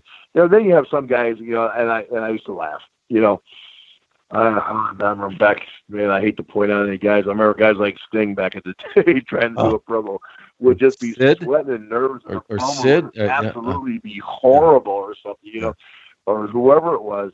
And I'm saying, man, don't overthink it. Just go out there and blurt it out what you need to say, You know what happened. You know what happened before. You know what happened to where you went. You got to listen. You got to remember your past. You got to remember the present and where you want to go. Yeah. And if you remember all those three things within the wrestling persona, you got it. But also, the other thing too, though, about it, Joe, is that it was like anything else. Some people you got it or you don't. You look at people like Jake. and he says, well, the reason I talked that way because he'd hurt his throat earlier in life or whatever. But it didn't matter. It was like he had this slow burn, and you couldn't sit there. No one really could replicate it. They couldn't. It's like anything else. It's like somebody gets in front of a camera. They got it or they don't. At some point, you can. You know what I mean? Absolutely right, man. Like you just saw another great one. Jake Roberts has got one of the greatest promos. Oh, he would look at you and you would go, "Oh boy, this guy's sick." I mean, but that was Jake, 24/7. It's like I told my son, my kids all the time, especially my son James. Now that he's a football announcer for the Big Ten Network, charisma is something you're born with. You can't teach charisma. No. Either you have that charisma or you don't have that charisma to talk. And James, of all my kids, was born with that natural charisma. Yeah. Now, all three of my kids were great athletes, and all three of them could wrestle like crazy and do whatever in the ring. And all my son Joe, especially, he's extremely muscular, my oldest boy. But it's just, my daughter Jessica would be a great female wrestler. It's just James was the one that gravitated to the microphone end of it, and that's why he's so good. I remember he did a broadcast boot camp, and I think that was a president of Fox or somebody told him that, hey, it was the best audition I've seen in 25 years. Yeah, well, he had a good example, a good role model to look after. Yeah, no, but the thing is, but the thing is, when I've been doing this since I got out of school. I mean, and I have people come up to me all the time, and I've been doing this for a long time, for 30-something years, but I'm not like this, perfect, polished, get every word right. I'm on live television every morning. I read a teleprompter, but I always tell them, you can't worry about that stuff. We talk in life, we stumble, we say, we do, but it's if they can identify with you, if you can get that, your personality to come through and forget all the rest of it. It's like at some point you let go. And anybody listening out there, and I've gotten people asking me about, well, I want to get into broadcasting or whatever. But that's, that to me is the best advice you can give somebody. At some point, you just got to be who you are and let go. Well, you got to relate to the people somehow. I mean, I remember I did an interview. I just did an interview before I got off the phone here with you about an event I'm doing December 26th in Belvedere, Illinois, and then I got one Madison the next day for Powerhouse Pro Wrestling, right? And I'm doing the interview with that guy, and all of a sudden I had something stuck in my throat, and it was, and the people, everybody at home chokes and has something stuck in their throat. Yes. So my reaction was, I went, God damn, I swallowed a gnat. But it's true if you think about it at home. Who hasn't swallowed a mosquito or a gnat? Everybody has. But you've got to make the best out of the situation and realize people are all human, man. Things happen to everybody. Yeah, when you're on live television, things can happen. The list I could go down of me, how I look like. I've looked like a complete idiot on television, but I've always played off of like, hey, stuff happens, and I'm just Mooney. And I people will identify with that. I mean, that doesn't mean everybody's going to like you, but they know that he's real, and it's the same thing. Yeah, man.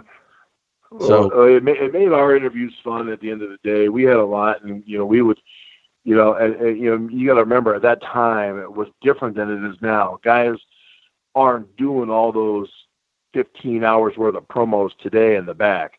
Yeah. I mean, we would be there and have a whole separate day just to do interviews. But what a learning ground that was, though. The fact, I think back of all the interviews I did and how grueling it could be, but it made me better. I look at it's embarrassing. I look at some of the stuff that was initially, I know when I see it, I'm like, God, that's when I just got there. And I'm like screaming, I'm over enunciating, I'm like, what the hell? How did they ever hire? Every cable station had to have their own interview.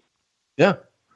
So, and when they're all starting out, you may have 50 different stations that you had to do promos for, and, and different cities and different countries and everything, man. It was nuts, man. It was great. It was a good learning time, man. It was a good time in the wrestling business.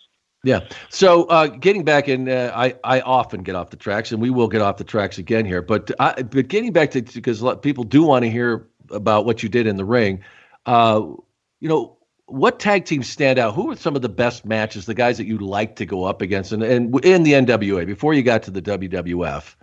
Who are the guys? I mean, I don't know if the Steiners were there when you were there. Those are guys that like to mix it up. I mean, who were some of the best tag teams? Well, we had you got to remember. Okay, we had back in Georgia Championship Wrestling. We had Mr. Wrestling number 1, Mr. Wrestling number 2. Yeah. Terry and Dory Funk would come in. Stan Hansen and Dusty Rhodes were world champs. We got the rest of those guys too. Then we were guys like the AWA, where we had the High Flyers, Greg Gagne and Jim Brunzell, Sergeant Slaughter and Jerry Blackwell were a team. We had Baron von Raschke, and he was teaming up with the Crusher. Can you imagine that? The Crusher, The Crusher and Bruiser. Hawk and I wrestled the Crusher and Bruiser. If you can imagine us and the look on our face in Milwaukee, Wisconsin, when we're in the ring and we go down to the ring to Black Sabbath Iron Man, and all of a sudden the Beer Barrel Polka plays, and down comes Crusher. I said, what the hell? Did we just go into a Polish diner? What the heck is this? And then, but then you look at the crowd and you got people dancing. They loved it, right? Oh yeah, bro. Listen, hey, I was ready for a haluki to come hit me in the head. Yeah, right. Yeah. Some Polish dish of cabbage rat rolled dough. But it was great, man. It was a great time, and and if you look back at the time too, Sean, back in those days, bro, everybody was different. Everybody went through a different camp. Everybody had their true personalities come out. You didn't have writers telling you what to say or do. Everybody was a different personality, And so we learned guys like that. And then when we got to the WWF, now you got to imagine, when I was training through camp, I would go over a friend of mine's house, Jerry Gennari, and I would look, and he was like one of the only few houses that had cable television, or it actually wasn't even cable then, it was satellite TV. And we had big gigantic dish in your backyard. Oh, big, huge, like 15 square feet round, like 15 round foot round. We got a choice here. Yeah. Kids, we got a choice here. We get rid of the trampoline, or Dad gets where we get the dish. Or you turn the trampoline on its side and make it into a dish, right? But yeah, and so we would watch USA, and I would see guys like Jimmy Snuka and Don Morocco, and and those guys back then wrestling for we called it New York wrestling, but it was it was WWF at the time, and because as a kid in Philly, I grew up with Bruno Sammartino. Right. I mean, I remember seeing Bruno on Sunday mornings on TV. So when I got there, and now here I am coming to that last monocle. I mean, Hawk and I were lucky, man. I counted the other day. I think we won some different, and I get asked this question all the time because people ask me, Adam, what do you think? This guy became WWE champion 12 times, tag team champions 12 times. I said, you know what? I said, I've won 16 different belts, different companies, not the same company belt. Yeah. I said, so I've been around the world. And when you think about that, you go, what the heck, man? You've covered some miles, Yeah. But it's a testament to our business, And I think back of it, man, it's 16 or 18 different world championships. And I just go, how can I do it? But you couldn't have done it if you don't climb this particular ladder, and then when you get to the WWF or WWE, now you're at the big daddy of the big daddies, right? Yeah. And so when you talk about traveling, though, what did they? I can't even imagine what the reaction must have been like to you guys when you went to Japan. Because I mean, go ahead. It was crazy. I'll give you a little bit of an example, right? Our first trip to Japan. Now the Japanese followed us around for a year with cameras. Yeah. Oh, yeah. Inner cities. If you see some of the video, bro, you got to Google the video before the Road Warriors go to Japan. I mean, we stumbled across a deer that got hit by a car that was all covered in blood. So what do? We went and poured ketchup all over the deer, and then, the Japanese would take a picture of the dead deer, and they'd take a picture of Hawk and I, and we would have the ketchup and everything all over our hands and our face. Like we just put our faces in the dead deer, right? These people are horrified, right? But they can't look away. Yeah. Same with chicken. We would be digging in the garbage, like because we said we're for the inner cities, right? So we're digging through garbage cans and and Hawk would grab his raw chicken leg, and we would be fighting over the raw chicken, and he'd have one leg, I'd have the other, and we would take a bite out of it raw, and Hawk ate 16 raw eggs in the shell one time, whole. I mean, for Japanese film. Right, and these people, you know, the one thing, too, about you guys, no, I don't think, you know, people didn't realize the sense of humors you guys had, how funny you were. I mean, how funny Mike was. You know what I mean? Because you were these big, massive, they just got to be, you know, monsters. And yet you guys were two of the funniest guys in the WWF. Well, I think sometimes when guys see guys that big, I think, these guys got to be pricks. You know, because they can be. And you know, we really weren't, you know. So when the Japanese filmed us for this whole year, wow. I still get asked today when I go. I still do appearances in Japan. I still get asked today. Animo-san, do you really eat dead deer? Yeah, man, it was great, bro. I thought it was great. You know, but especially when it's roadkill, it's even better. Oh, bro, yeah, you know. And then you got to imagine this, right? So here we are. We're really excited to go to Japan our first time. It's Hawk, Paul, and I. And we were working for Vern Gagne, and Vern Gagne did the first deal with us, right? And so we're drinking freaking Sapporo beers the whole way. I mean, so I got to admit, we were probably half in the bag when we landed. And during all our promos, we would say, we don't care how big the Japanese beer is. We could drink anything. We're the road warriors. We like Tabasco and beer.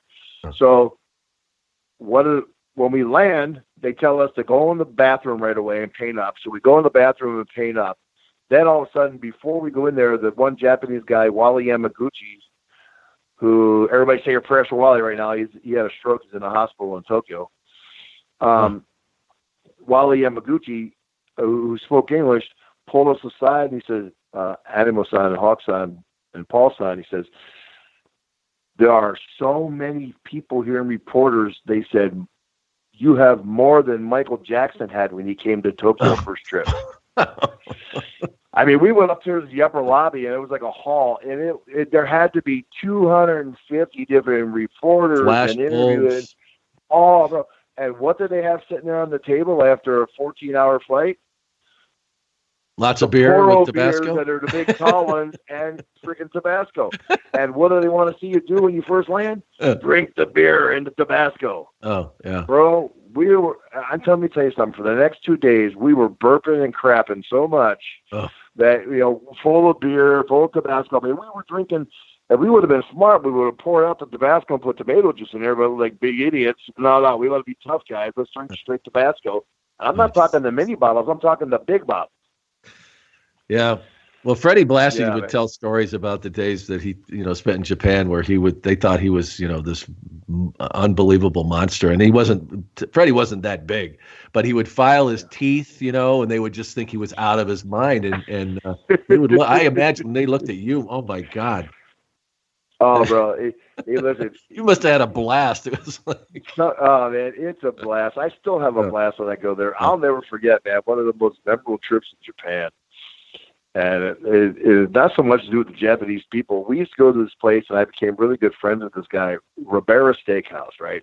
Yeah. Now, if you go to Ribera Steakhouse today in either Gotunda or Mogoroku, you will see on the awning outside, half of the awning on half the building is nothing but pictures of Hawk and I. And the other awning on the other side of the street is pictures of the rest of the boys. This guy loved Hawk and I, right? Yeah. And the steak is freaking phenomenal when you go there. Mm-hmm. I don't know what kind of meat it is. Kobe, I can't tell you. The guy, yeah. Well, I don't know, bro, but the guy cooking it looks like Mr. Goodwrench. Or was it deer? It looks filthy. Yeah, it's probably kangaroo, right? Venison. Get it shipped in from South Africa. It's kangaroo. Yeah. But when we became really, really good friends with Ribera, and it was you acquire these kind of relationships. So we ate with the old man at Ribera, you call it Papa Shop, because Papa was one and the kid at the other shop. So as we're walking home through the streets of Tokyo, now you got to imagine, Hawk and I, for the first time, we're seeing these cars. Well, these cars look like matchboxes. They're like mini vans. Every car looked like a Cooper to Hawk and I. I said, boy, I wish we would have had these cars to lift them bumpers up one day. Yeah. You know what I mean? Instead of lifting Yeah, instead of lifting Ford Focuses, we could have lifted freaking these Mini Coopers, which we could have thrown around. Yeah. You know, could have played catch with those things, right? But so, and we're walking back, and all of a sudden we hear this music playing, and Paul Ellering goes, "Oh, there's a famous bar there that all the American boys usually stop and go to. It's called the Pink Pussycat." We go in there, bro, and who is the biggest guy in our wrestling business that's sitting on the floor there? Because that Japanese lady was his girlfriend at the time. Was freaking Andre. Really? And that's the first time we met Andre the Giant. The bar was empty. I think it was like on a Monday or Tuesday. The bar was empty, and Andre's in there with his girlfriend, and I think Elvis was playing, because everywhere you went over there, if you're American, Elvis played, right? And yeah. And Andre's on the floor?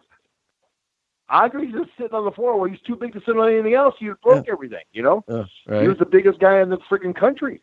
Yeah. And, you know, and we go in there, Andre, we met Andre, became good friends, exchanged respect and everything else, sat there for about an hour with him, and left. And then, you know, later on in our career, we helped Andre against Demolition, became 6-man partners for the one match and everything else, you know. So it's funny how it all came back around. But, yeah, man, meeting Andre was a classic, bro. The biggest human being to this day that I have ever shook hands with. He was a big son of a gun, man.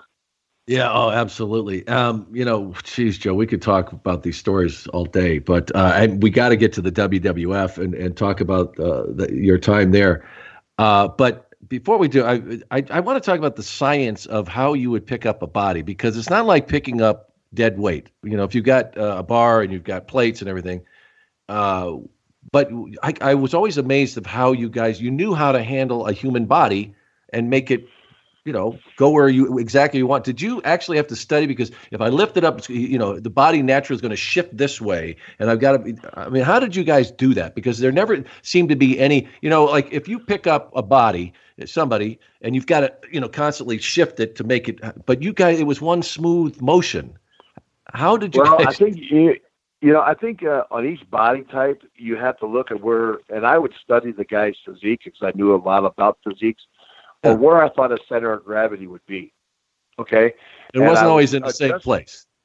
No, I would adjust my hands accordingly. Some guys, my left hand would be closer to the torso, and some guys it would be on the chest. Some guys would be all the way up by the neck, depending on how big the guy was and how light his lower end is with his legs. Like, for instance, when Hawk and I wrestled Tenryu and Hogan in Japan one time for WWE, you know, Hulkster kind of, I hate to say this term, dead-assed me a little bit, which means he let his legs hang over on the back end, so I had to adjust and get more oomph to my right arm to get his lower end up, because Hulk was a big guy.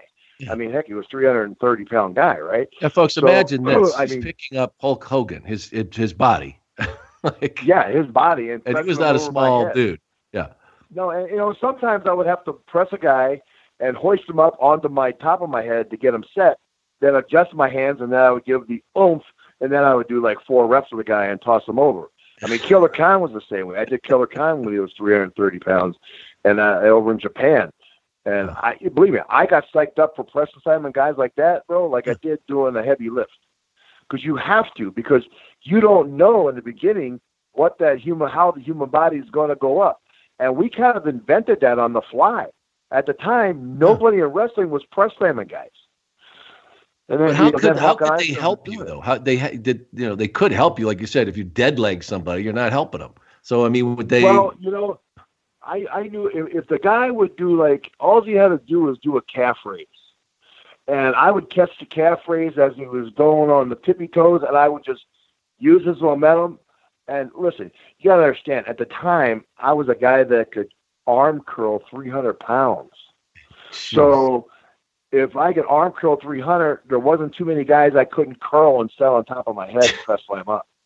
and you know, and I was a military presser. Like, I remember doing military pressers in the rack, sitting down for 405 pounds for 5 reps. So if I could press slam 400 pounds over my head, I figured I could handle a 300-pound guy. It may be a little awkward, but I'll handle a 300-pound guy. And most guys in our business were 250 to 260, not 300. A few 300-pounders, but most guys were big guys, but not huge, enormous guys like we were. So I knew I could handle the guys I was press slamming. But yeah, man, it was definitely something we had to get down a couple times. But it's just one of those moves that everybody's got a move that's their signature type move in wrestling, and press slams are one of our things, man. Hawk and I just took the press slams, and it fit right in with our gimmick because nobody else was doing it. And, we said, hey, we're going to press slam and throw you the guys we throw in the bar, and that's what we used to do. We used to grab them and throw them, So getting back to the WWF here, because we do need to move along here, but I could do a podcast just on that. But when you got to the WWF, and a lot of the guys arrived, 85 and you guys show up in 90.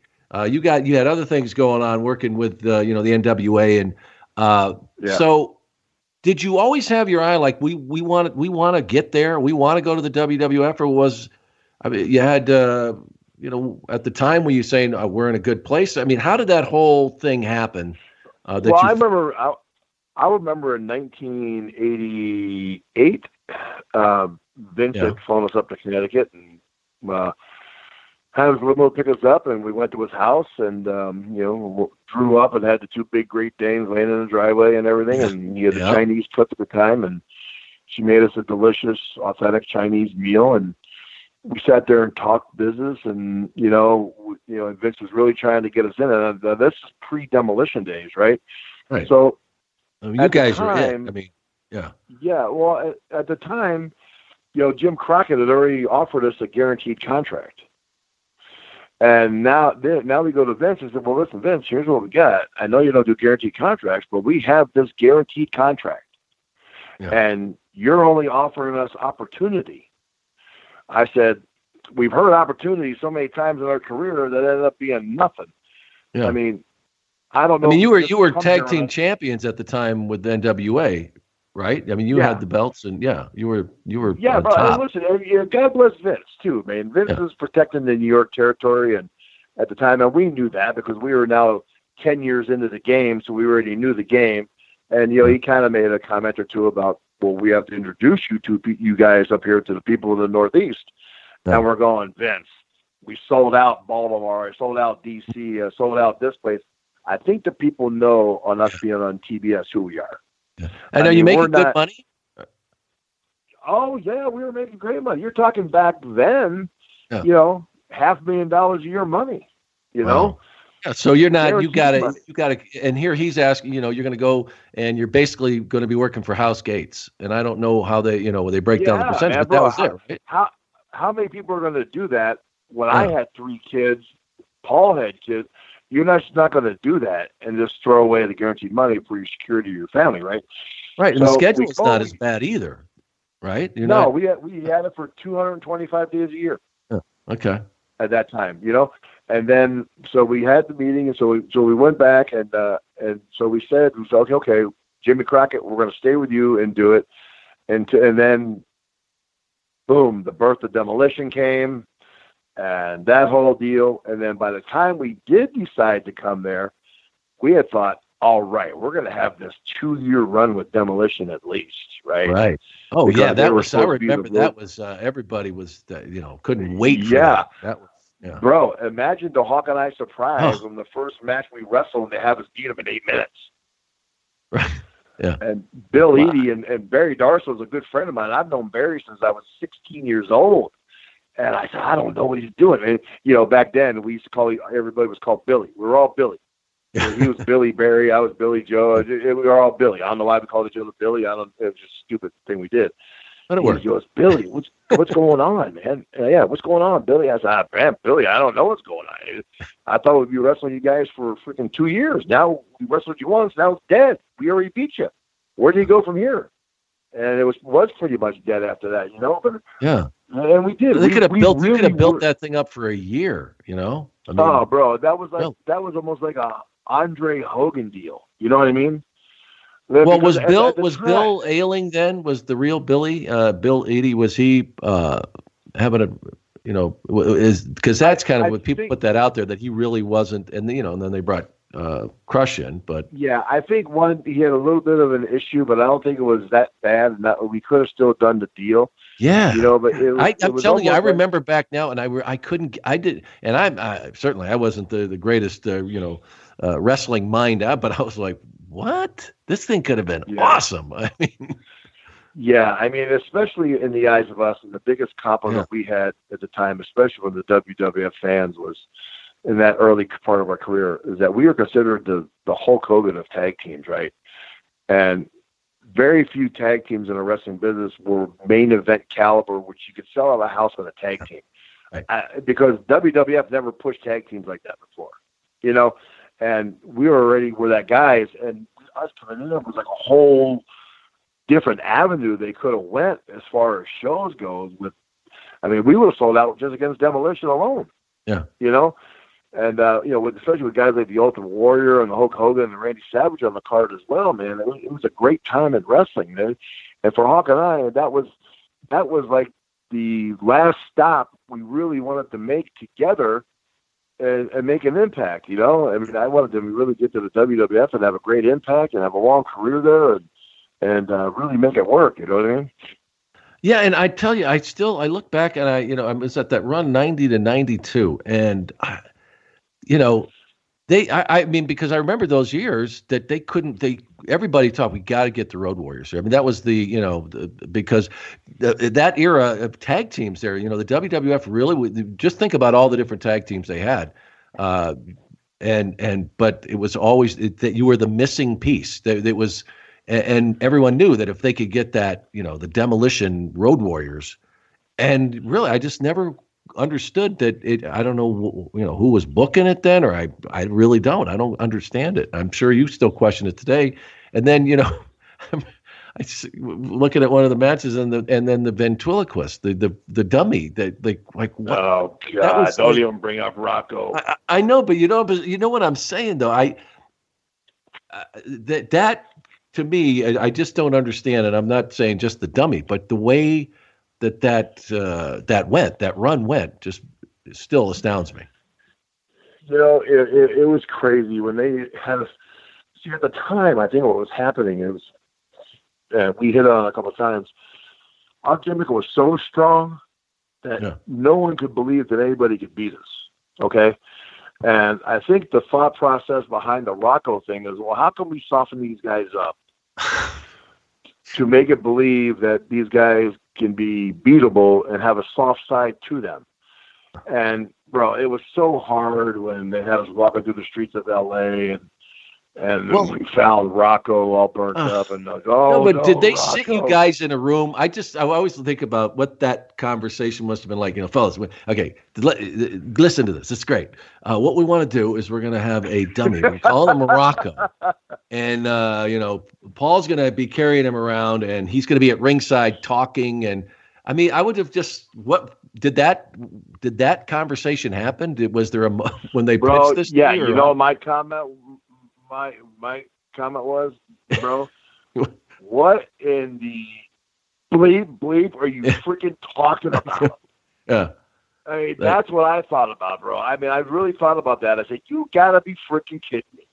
Yeah. I said, we're the baddest cats on the planet. We've kicked everybody's rear end in the ring, out of the ring, and you want us to worship a ventriloquist dummy?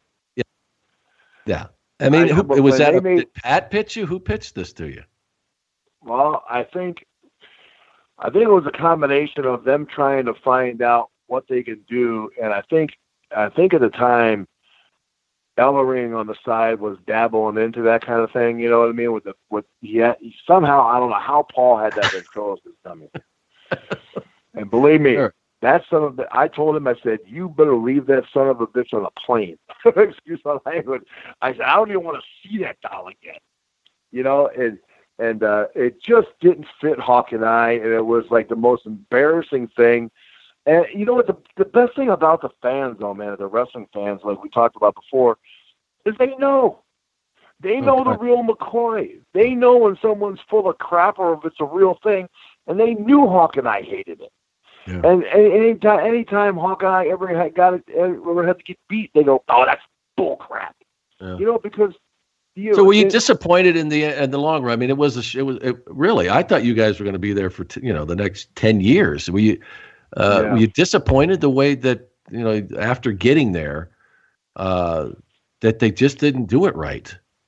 Well, I think there was a bunch of culminations of things that happened at the time, which I think the people need to understand. And if I could explain them to you for a second, I will. When we went in there, even after we had our contract with Crockett, we were still one of the most popular entities in wrestling, right? Yeah. And we went into WWF, and we went in there with the understanding of Vince. So listen, man, we're going to do this on a handshake, but we're going to do this on a handshake that the kind of money we're expecting, and we're going to get it. He goes, absolutely. Mm-hmm. And within the first year, we made $100,000 less than we shook hands on. Oh. Yeah. And then after the second year, we made $100,000 less again. Yeah. And that's when the downfall began to start happening, because, when Hawk at the time, who we all knew had his issues. Yeah, but when was that starting? When did you start to notice that he was struggling? That was Hawk always had his problems. That I always knew. I always knew. That was no secret. Hawk was the A to Z guy, and I was the guy that never partied at all. I mean, that's just the way it was. Right. That's why I was a straight shooter, and he was the off-the-wall guy. Back at the NWA, there was issues. So we were WWF now at the time. That's why when Ellering was there with the Rocco thing and everything else, right?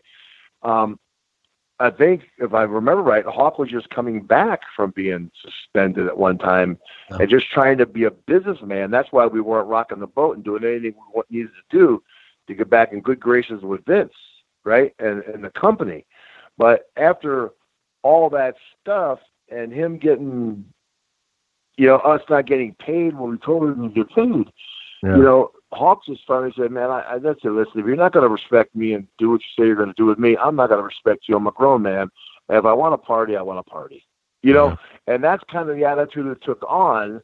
And it was kind of like, oh, man, And then Hawk found out that he was going to be suspended again after SummerSlam 92 or whatever it was. And so it didn't really matter at that point. Rocco was history after that. So, I mean, it is what it is, and things happen in the reason. But, yeah, it wasn't a fun time. I mean, listen, I looked at it this way.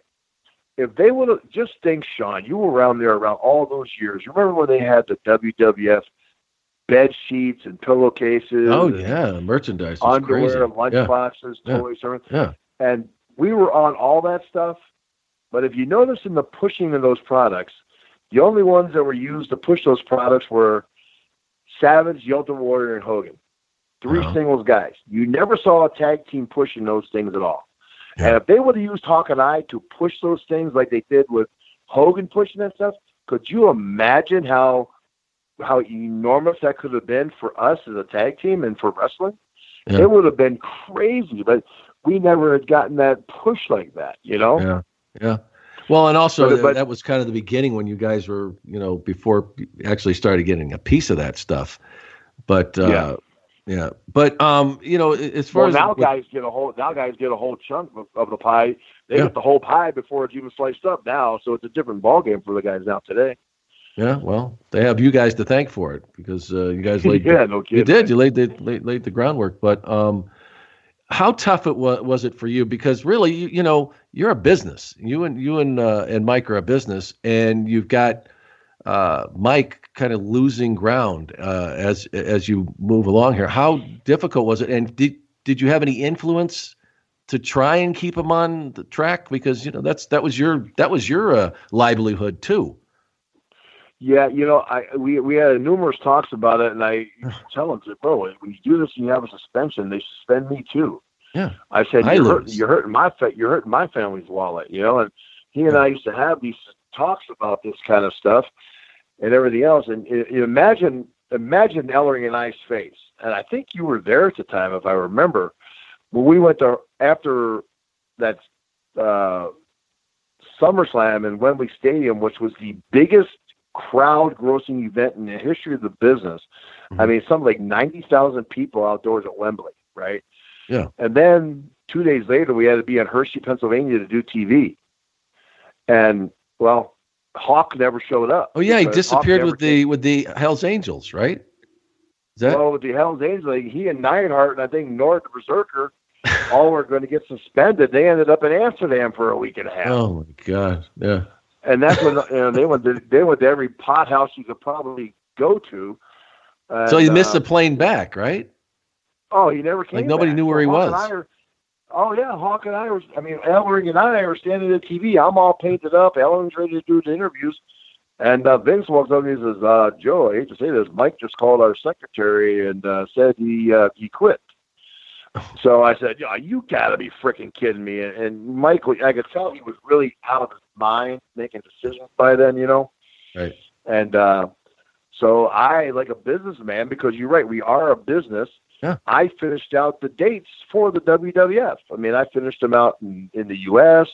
I think you remember they put me with Crush for a bit, and I was tagging with Crush. I went to Japan, did some events in Japan on behalf of WWF and everything else. So I wanted to show everybody them that, hey, man, I was pure business, Yeah. Well, maybe you saw a little bit on the right. You couldn't count on him. You saw writing on the wall there that I've got to continue to make a living. And did you see though? I mean, yeah, but you saw that what the addiction, and people. I mean, I've had addicts in my life, and it comes to a point where, it's up to them. You can chain them up and drag them to a rehab center, and unless they want it, it's not going to make a damn bit of difference. Yeah. So did you see this crumbling? You gotta want it. You gotta want to change it. And I could see it just crumbling. I remember the writing was on the wall. Finally, Sean, not after he decided to quit, that when I was finishing up the dates for the WWF, he calls me out of the blue and says, "Hey, I made us a deal to go to Japan. We're going to go to Japan in 2 weeks." I said, "Bro, I can't go in 2 weeks. I'm finishing out dates for WWF. Yeah. I'm doing this for us to save your rear end and my rear end because you quit." Yeah. I said, I don't want to leave on a bad note with these guys. You never know what the future holds, right? And then that's what he says. Well, then I didn't hear from him. Next thing you know, he's over in Japan tagging with Kensuke Sasaki, and they called Kensuke the Power Warrior. And they were doing that Hellraiser gimmick, Yeah.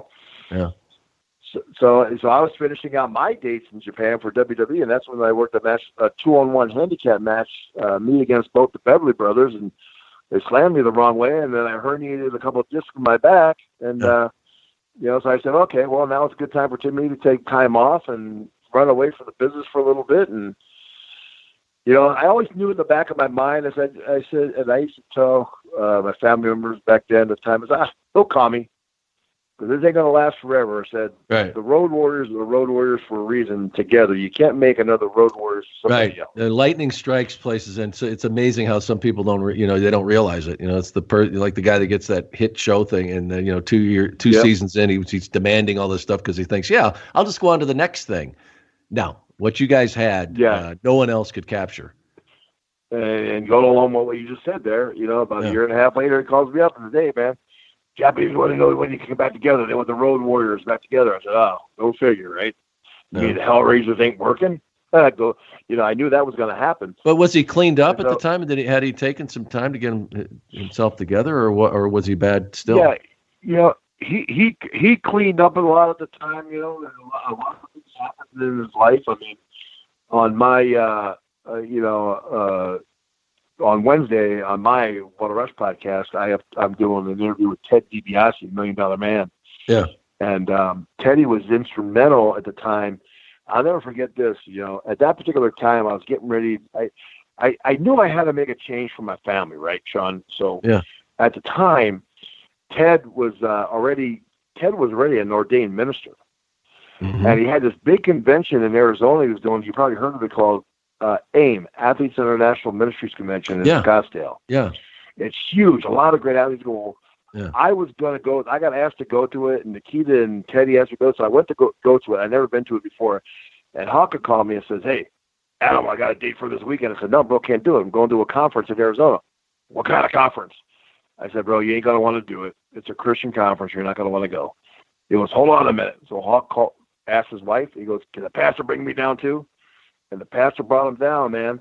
And I'm telling you, Sean, I saw Shawn Michaels and Hawk, who hated each other in wrestling, by the way. Yeah. There's some animosities that are true, and those two didn't like each other in wrestling. Yeah. Uh-huh.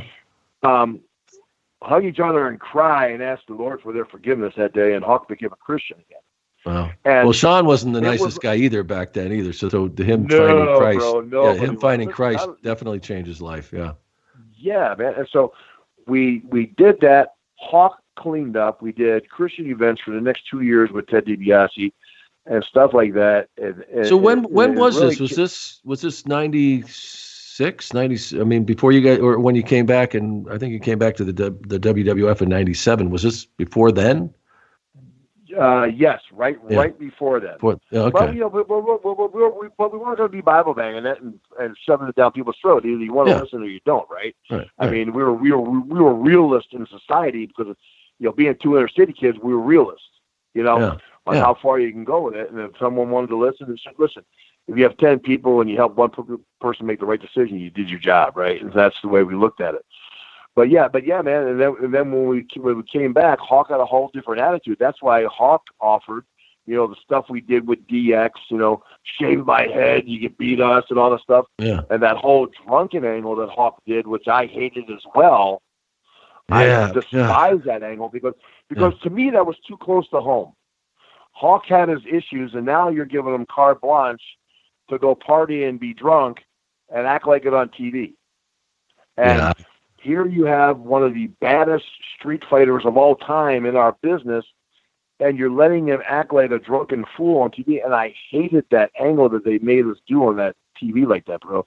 It was probably the lowest point of my career is when they made us do that stuff. You know what I mean? Yeah. And that was another thing too. Here you guys come back even after that first run, and then this, and and I wasn't around it, but I remember seeing it and going, "Oh my God!" I mean, how does this? Yeah, I can't even believe that he did it. I mean, I don't know the situation, but to tell you the truth, the first when we were sitting in the room, it was Hawk and I and Ellering and Vince. Vince looked at me and they wanted me to do it. Uh-huh. And I said, I'm not doing that.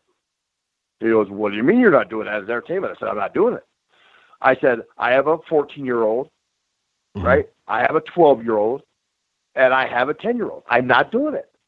I'm not doing it being a pillar member of my society, coaching, giving seminars on anti-drug stuff, and I'm not going to be a drunken fool, make pretend I'm on cocaine and drunk and all that stuff. I'm not doing it. And right away, Hawk, of course, it was just coming back from a suspension, says, Vince, I'll do it. Right. And Hawk did it. Now, was this Vince Russo? Was he there at the time that was this his angle? Vince, Pat, who came up with this? It might, Vince Russo might have been in there along with Vince McMahon. I can't remember. I think it may have been, but it was such a far out, stupid thing. That well, it's like they like to do that edge of reality or something, but oh man, Yeah, well, my first thought was, bro, to be quite honest with you, Sean, was like, who's the idiot that thought of this? Yeah, that was my first response to it because I didn't like it at all. Because listen, why would you take someone who's number 1, 2, or 3 in your marketing sales for children for merchandise? Yeah, and want to screw around with that?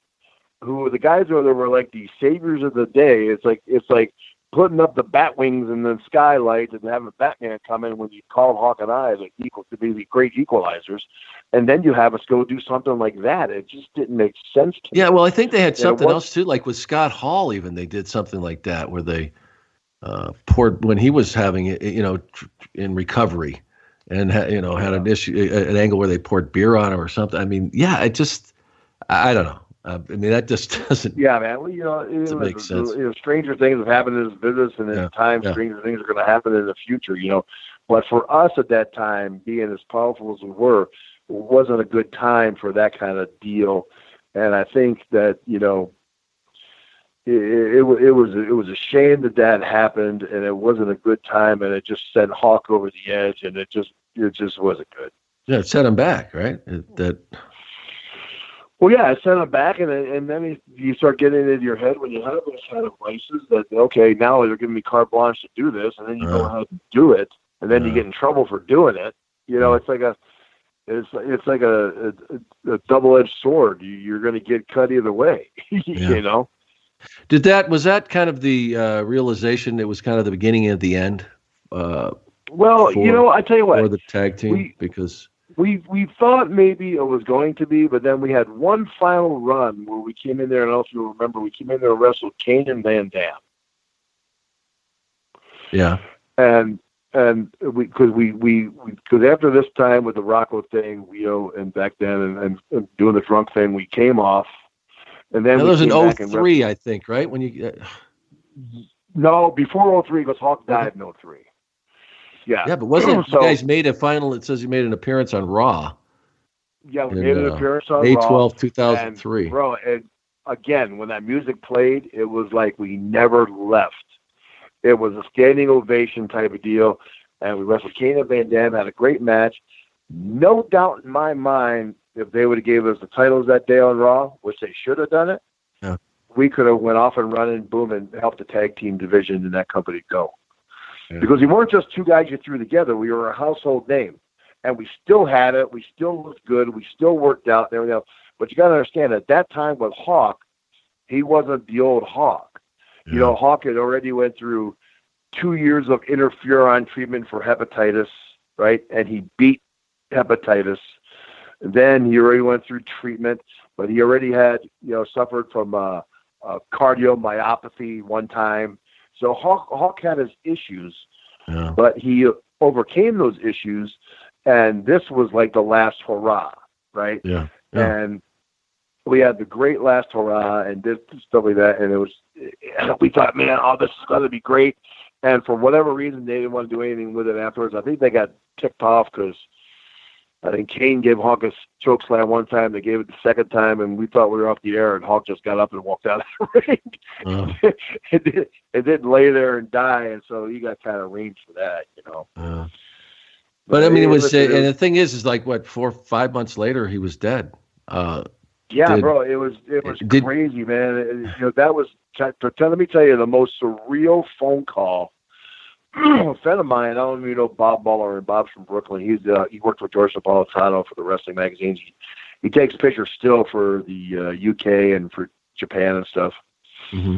And I was home vacuuming my pool in my backyard, and Bob calls, hey Joe, what are you doing? Oh, no, man, I'm just vacuuming the yard. He goes, has anybody called you this morning? I said, no, man, why? He goes, when's the last time you talked to Mike? I said, I talked to Mike last night about 11 o'clock. Said he was unpacking stuff out of it for his new house with his wife, and they moved off the beach closer inland, and because of storms, the sand was like sandblasting your house and your windows. He wanted to get away from that. And, they just got a dog and stuff and everything else. He goes, Joe, Mike died. I said, what? Jeez. And Sean, I'll tell your listeners, I always tell my kids, man, there ain't no shame in a grown man crying.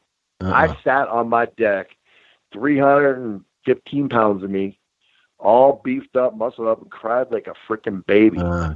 Because of all the ups and downs, Hawk and I had more ups and downs. Yeah. And that was my brother that just passed away. Yeah. You know what I mean? And that hit me, and it still hits me when I talk about it, and I talk to fans around the country about it. It was one of the hardest things I had to go through. And when I told my kids cried like babies. Oh God! Well, he was like a brother or an uncle, or. Well, yeah, he was called out. I'm Uncle Hawk, And every time we wrestled in Minnesota, or he was close, or pick each other up from the airport, it was always Hawk, Hawk, Hawk, Hawk, Hawk, and we were synonymous with each other. I mean, Animal was no good without Hawk, and Hawk was no good without Animal. That's just the way it was. And that's was he in a good place at the time? I mean, it seemed like he had found. Bro, he was in a great place. Yeah. A great place at peace. I think he died peacefully in his sleep. No doubt in my mind, after all the stuff he did in life, he was sitting at the right hand of Jesus, you know what I mean? And up there in heaven with all the other guys that had passed away before him. And listen, man, just think of the battle royal they could have up there right now. Oh, no kidding. Up there. Lord, no bro, that'd be the big bad Thorns. That's probably why all these hurricanes are starting down here, man. Those guys are probably having a great show up there, you know. But it's he died in a good spot, man. And it's a great. Listen. I wish I had him around. I would be doing a podcast with Hawk instead of by myself. You know what I mean? Yeah. I mean, so it'd be really nice to do one with him and have him be a part of everything. But we could do appearances anywhere we wanted to still. Yeah, and you talk about all those guys we've lost, and even just the period. I was there for 5 years, and it's in the 30s when I remember one day I was somebody had sent me this book about wrestling legends or something. I was looking through, and he's gone. Because it was a hard life between not just the physical beating that you took it was like getting in a car wreck every day, what that did to your body, but then what you would have to do to keep it going. And it's a major toll. But how did you get through it? How did you get past those temptations? Because a lot of them, they took things because they had to get up. You had to be somewhere. You had to get to the gym. You had to go to sleep at night. And how did you survive that? Yeah, I wasn't a big pill guy, and I wasn't a big cocaine or party guy, and I wasn't a big drinker. Uh-huh. I didn't drink hardly at all. I guess coming from that sports background with my dad, who was so disciplined in it, I grew up, your body's your temple, and you can be careful what you put in it because it's going to affect you later on in life too, and I loved the gym. And then I also had the 3 young kids. And I could see in my kids, I knew right away, and all my kids were young. I saw, this kid's going to be good in this one. This can be decent. This kid's going to go pro here. I pretty much called it. And, listen, when you have a kid, you hope your kid grows up, first of all, to be a great member of society. Yeah. If he can be that 1% that makes it to be a pro athlete, even if I think it's got to be lower than 1% of humanity that makes it to be a pro athlete, well, then, damn, God bless them, and let them have fun doing it. Because it's a short-lived career doing it, right? Yeah, absolutely. But, you just want a kid to be a good member of society, and whether he's a doctor, policeman, newscaster, or whatever he is in life, you want him to be good at what he's doing and give it 100% on that. So I tried to install that into my kids. And my son Joe's a great police officer right now, and James did great in his sports. And my daughter Jessica's she's like one of the top interior designers here in Missouri. Don't go at it halfway, go at it 150%. And that's, I think in a lot of ways you're like me too. I grew up. My father was a alcoholic, and I as a kid I remember thinking, I never want my child to ever look at me. I never want to see that look like what I would look at him.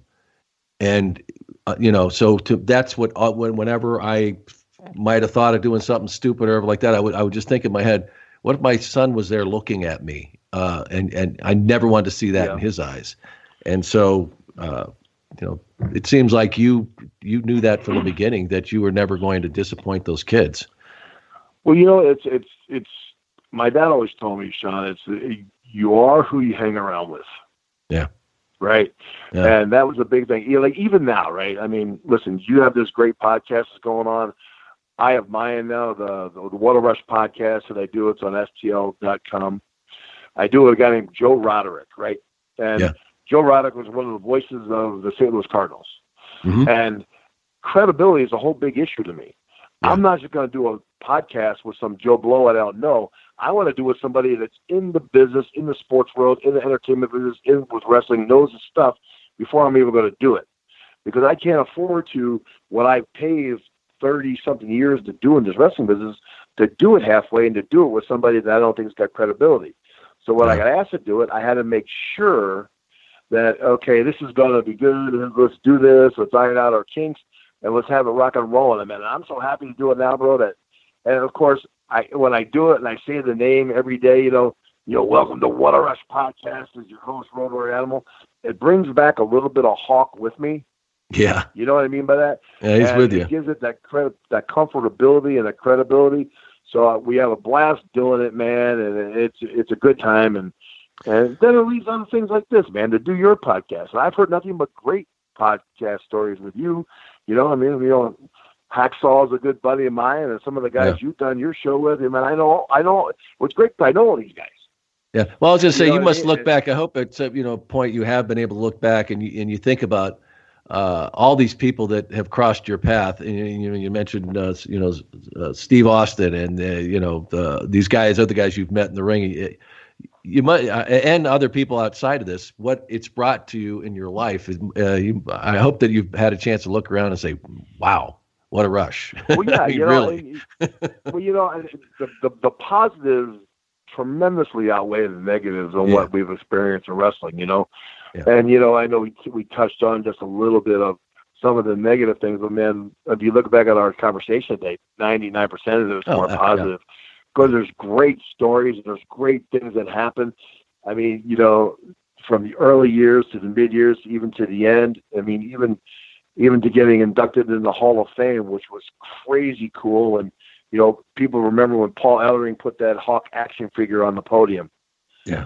I mean, if they would have had the camera on me right away, bro, I was starting to cry like a baby because you have 25,000 people in the Omni in Atlanta or 28,000 people going, Hawk, because that's where Hawk and I started in Atlanta, and it was just cool to feel, and you could feel Hawk's spirit floating around inside that auditorium, and it's at the end of the day, bro, all you can do is hope you didn't burn any bridges, and hope you had great relationships in life and in your experiences, and really respect some of the people you come across in your life, man, because it's what shapes each and every one of us. Our daily experiences is what shape us into people we are today. Yeah. Well, you mentioned 9 to 5. You weren't one of those 9 to 5 people. When you look back, and every day was something different and interesting. Bro, every day was an adventure. Yeah, absolutely. Yeah. I mean, and I wrote my one book, Road Warriors: Danger, Death, and the Rush of Wrestling. And if you haven't read it. That's Medallion Press, by the way, folks. You can get it at Amazon. I'm sure you can find it at a lot of these book outlets online. So it's Road Warriors, Danger, Death, and the Rush of Wrestling. Okay. Yeah, but anyway, I write volume 2, 3, 4, 5, 6, 7, 8, 9, 10, and really get explicit. And the people would go, "There ain't no way that happened. No way." And I'm saying, bro, I'm telling you, it's the truth. No, they wouldn't believe it. Some of the life experiences that we've experienced are just freaking so out there. From saving someone's life, from choking on their own vomit, to having the greatest match you'd ever have in an auditorium. It's just from one extreme to the other. Well, I'm sure if they tune into the podcast, they're going to be hearing some great stories. Give us, tell us how everybody can find it, and what the name of it is, and where they can find it, Joe. Well, man, you can go on stl.com/podcast, and it's called What a Rush Podcast, with my co-host Joe Roderick and myself, Road Warrior Animal, Joe Laurinaitis, and it's great. We download it on Thursday mornings, and it's a great time. We talk about the wrestling business, of course, and it's probably 99% about wrestling stories, because we let the fans write in and ask us what questions they want to hear and what events they want to hear about. We just did the story on I think we have 2 hours and 40 minutes on the DX pay-per-view. And the whole thing was basically about DX in 1997, which is one of the most historic pay-per-views of all time. And we get to dabble in some of that. We dabble in a lot of behind-the-scenes stories like you do yourself, and we get to have a lot of guests on. Like, I've had Paul Ellering on already. I've had I'm getting ready to do $1 Million Man, Ted DiBiase. I'm doing on Wednesday of this week, to help promote his new movie coming out and stuff like that. I got the Nasty Boys coming on already, scheduled in the future. And, I was talking to Billy Gunn a little bit about, the DX days and some of that. So we try to, we're rocking and rolling on it. We're trying to get it going here. And the fan following has been phenomenal. I mean, and how could it not be with all the fans we got out there, Yeah. So it's stl.com. They can find it. STL, right? stl.com/podcast. It is What a Rush Podcast. And You can also contact me there too, as far as booking and speaking engagements, or you can contact me on my Joseph Michael Laurinaitis Facebook page and private message me too. But yeah, man, I love doing the podcast work. It's a different venture for me. Yeah. And you got some dates coming up? Yeah, man. Wrestling dates? Yeah, because the people always love to be able to come see you in person too. Yeah, man. Hey, the 26th, I'm in Belvedere, Illinois, which is right in the Rockford area. Look forward to getting back to that great state of Illinois. I love the wrestling fans there. Then I'm in the 27th of this month of December. I'm in Madison, Wisconsin. It's always great to get back to the Badger State. Wisconsin is close to Minnesota, close to home for me, and it's always great to see back the old AWA stomping grounds there in Madison, Wisconsin, man. So it's going to be great to see great fans, and we're going to put on spike shoulder pads, take some photos, they get 8x10 pictures, and get their cell phone pic with me. What a great screensaver to have. I always go there painted up. Believe it or not, I still got enough hair to grow the mohawk, and I paint my face every time, and it's a great experience for the kids, and it's not only good to see, it's great, Sean, at this point in time, you get to see 25, 30-year-old men turn into 12-year-old boys. And they want to get those spikes on. Yeah. Oh, yeah. Remember we had those foam rubber shoulder pads when they were kids? Yeah, well, now they get to put on the big boy shoulder pads that are grown up, and then their kids get that same excitement, which is just freaking awesome. I love it, man. I couldn't tell you how much I still enjoy it, and things like that. So, yeah, it's always great to get around the country to see great fans. All right. Well, John, man, it has been a great conversation today with you. And, folks, as he mentioned before, he's got a lot more to tell. Be sure and tune in and take a listen to What a Rush with Road Warrior Animal, Joe Laurinaitis. And you can catch it at STL.com, right, Joe? Yes, sir. STLpodcast.com. Yeah. Okay. All right, man. Well, I would love to have you on again down the road. I'd love to stop by yours sometime. Let me know anytime. I'd love to. But really, I had a blast with you guys when you guys were with the WWF. It is all about entertainment, and man, you guys were entertaining. Thanks for coming on, John. I'd like to thank you too, bro, man. It's been a blast. What a good time reminiscing old stories, man. You forget about those days, and Sean, I gotta leave it the way I leave every interview I do. If Hawk were here, you know what Hawk would say? He would say, "Oh, what a rush." I say it every week after we talk with one of our guests. I say, "Oh, that was the best guest we've had so far," and I've just come to realize that they're all great guests, and that was incredible. And I have to tell you something. At this point, if you have been listening every week, I am confident that you realize that this is a very different podcast. I mean, honestly, when I started doing this show, I had no idea where it might go. I kept thinking, how in the world am I going to come up with material for 2 weeks of podcast, yet alone going on for months and months? And I'm eternally grateful for Hacksaw Jim Duggan. He was great. And then when we went to having a different guest every week, I didn't know how we would get anyone else to come on the show. And, so far we've had some incredible guests, and we've got more lined up. It's something else that has just absolutely amazed me is how much fun these conversations have been. And some of the guests that we've had, I haven't seen or talked to. I'm not kidding, since I left the company. And I certainly do a lot of homework, research on the guests, but we don't do any prep work with them. We don't talk to them and say, "Hey, what do you want to chat about?" We just get them on the recording, and we go, and we just see where that conversation takes us. And I don't even call them. I don't call them interviews. They're conversations. Just like you just listened to with Joe Laurinaitis. That just happened, and we talked for 2.5 hours. And I loved every minute of it, and I hope you did too.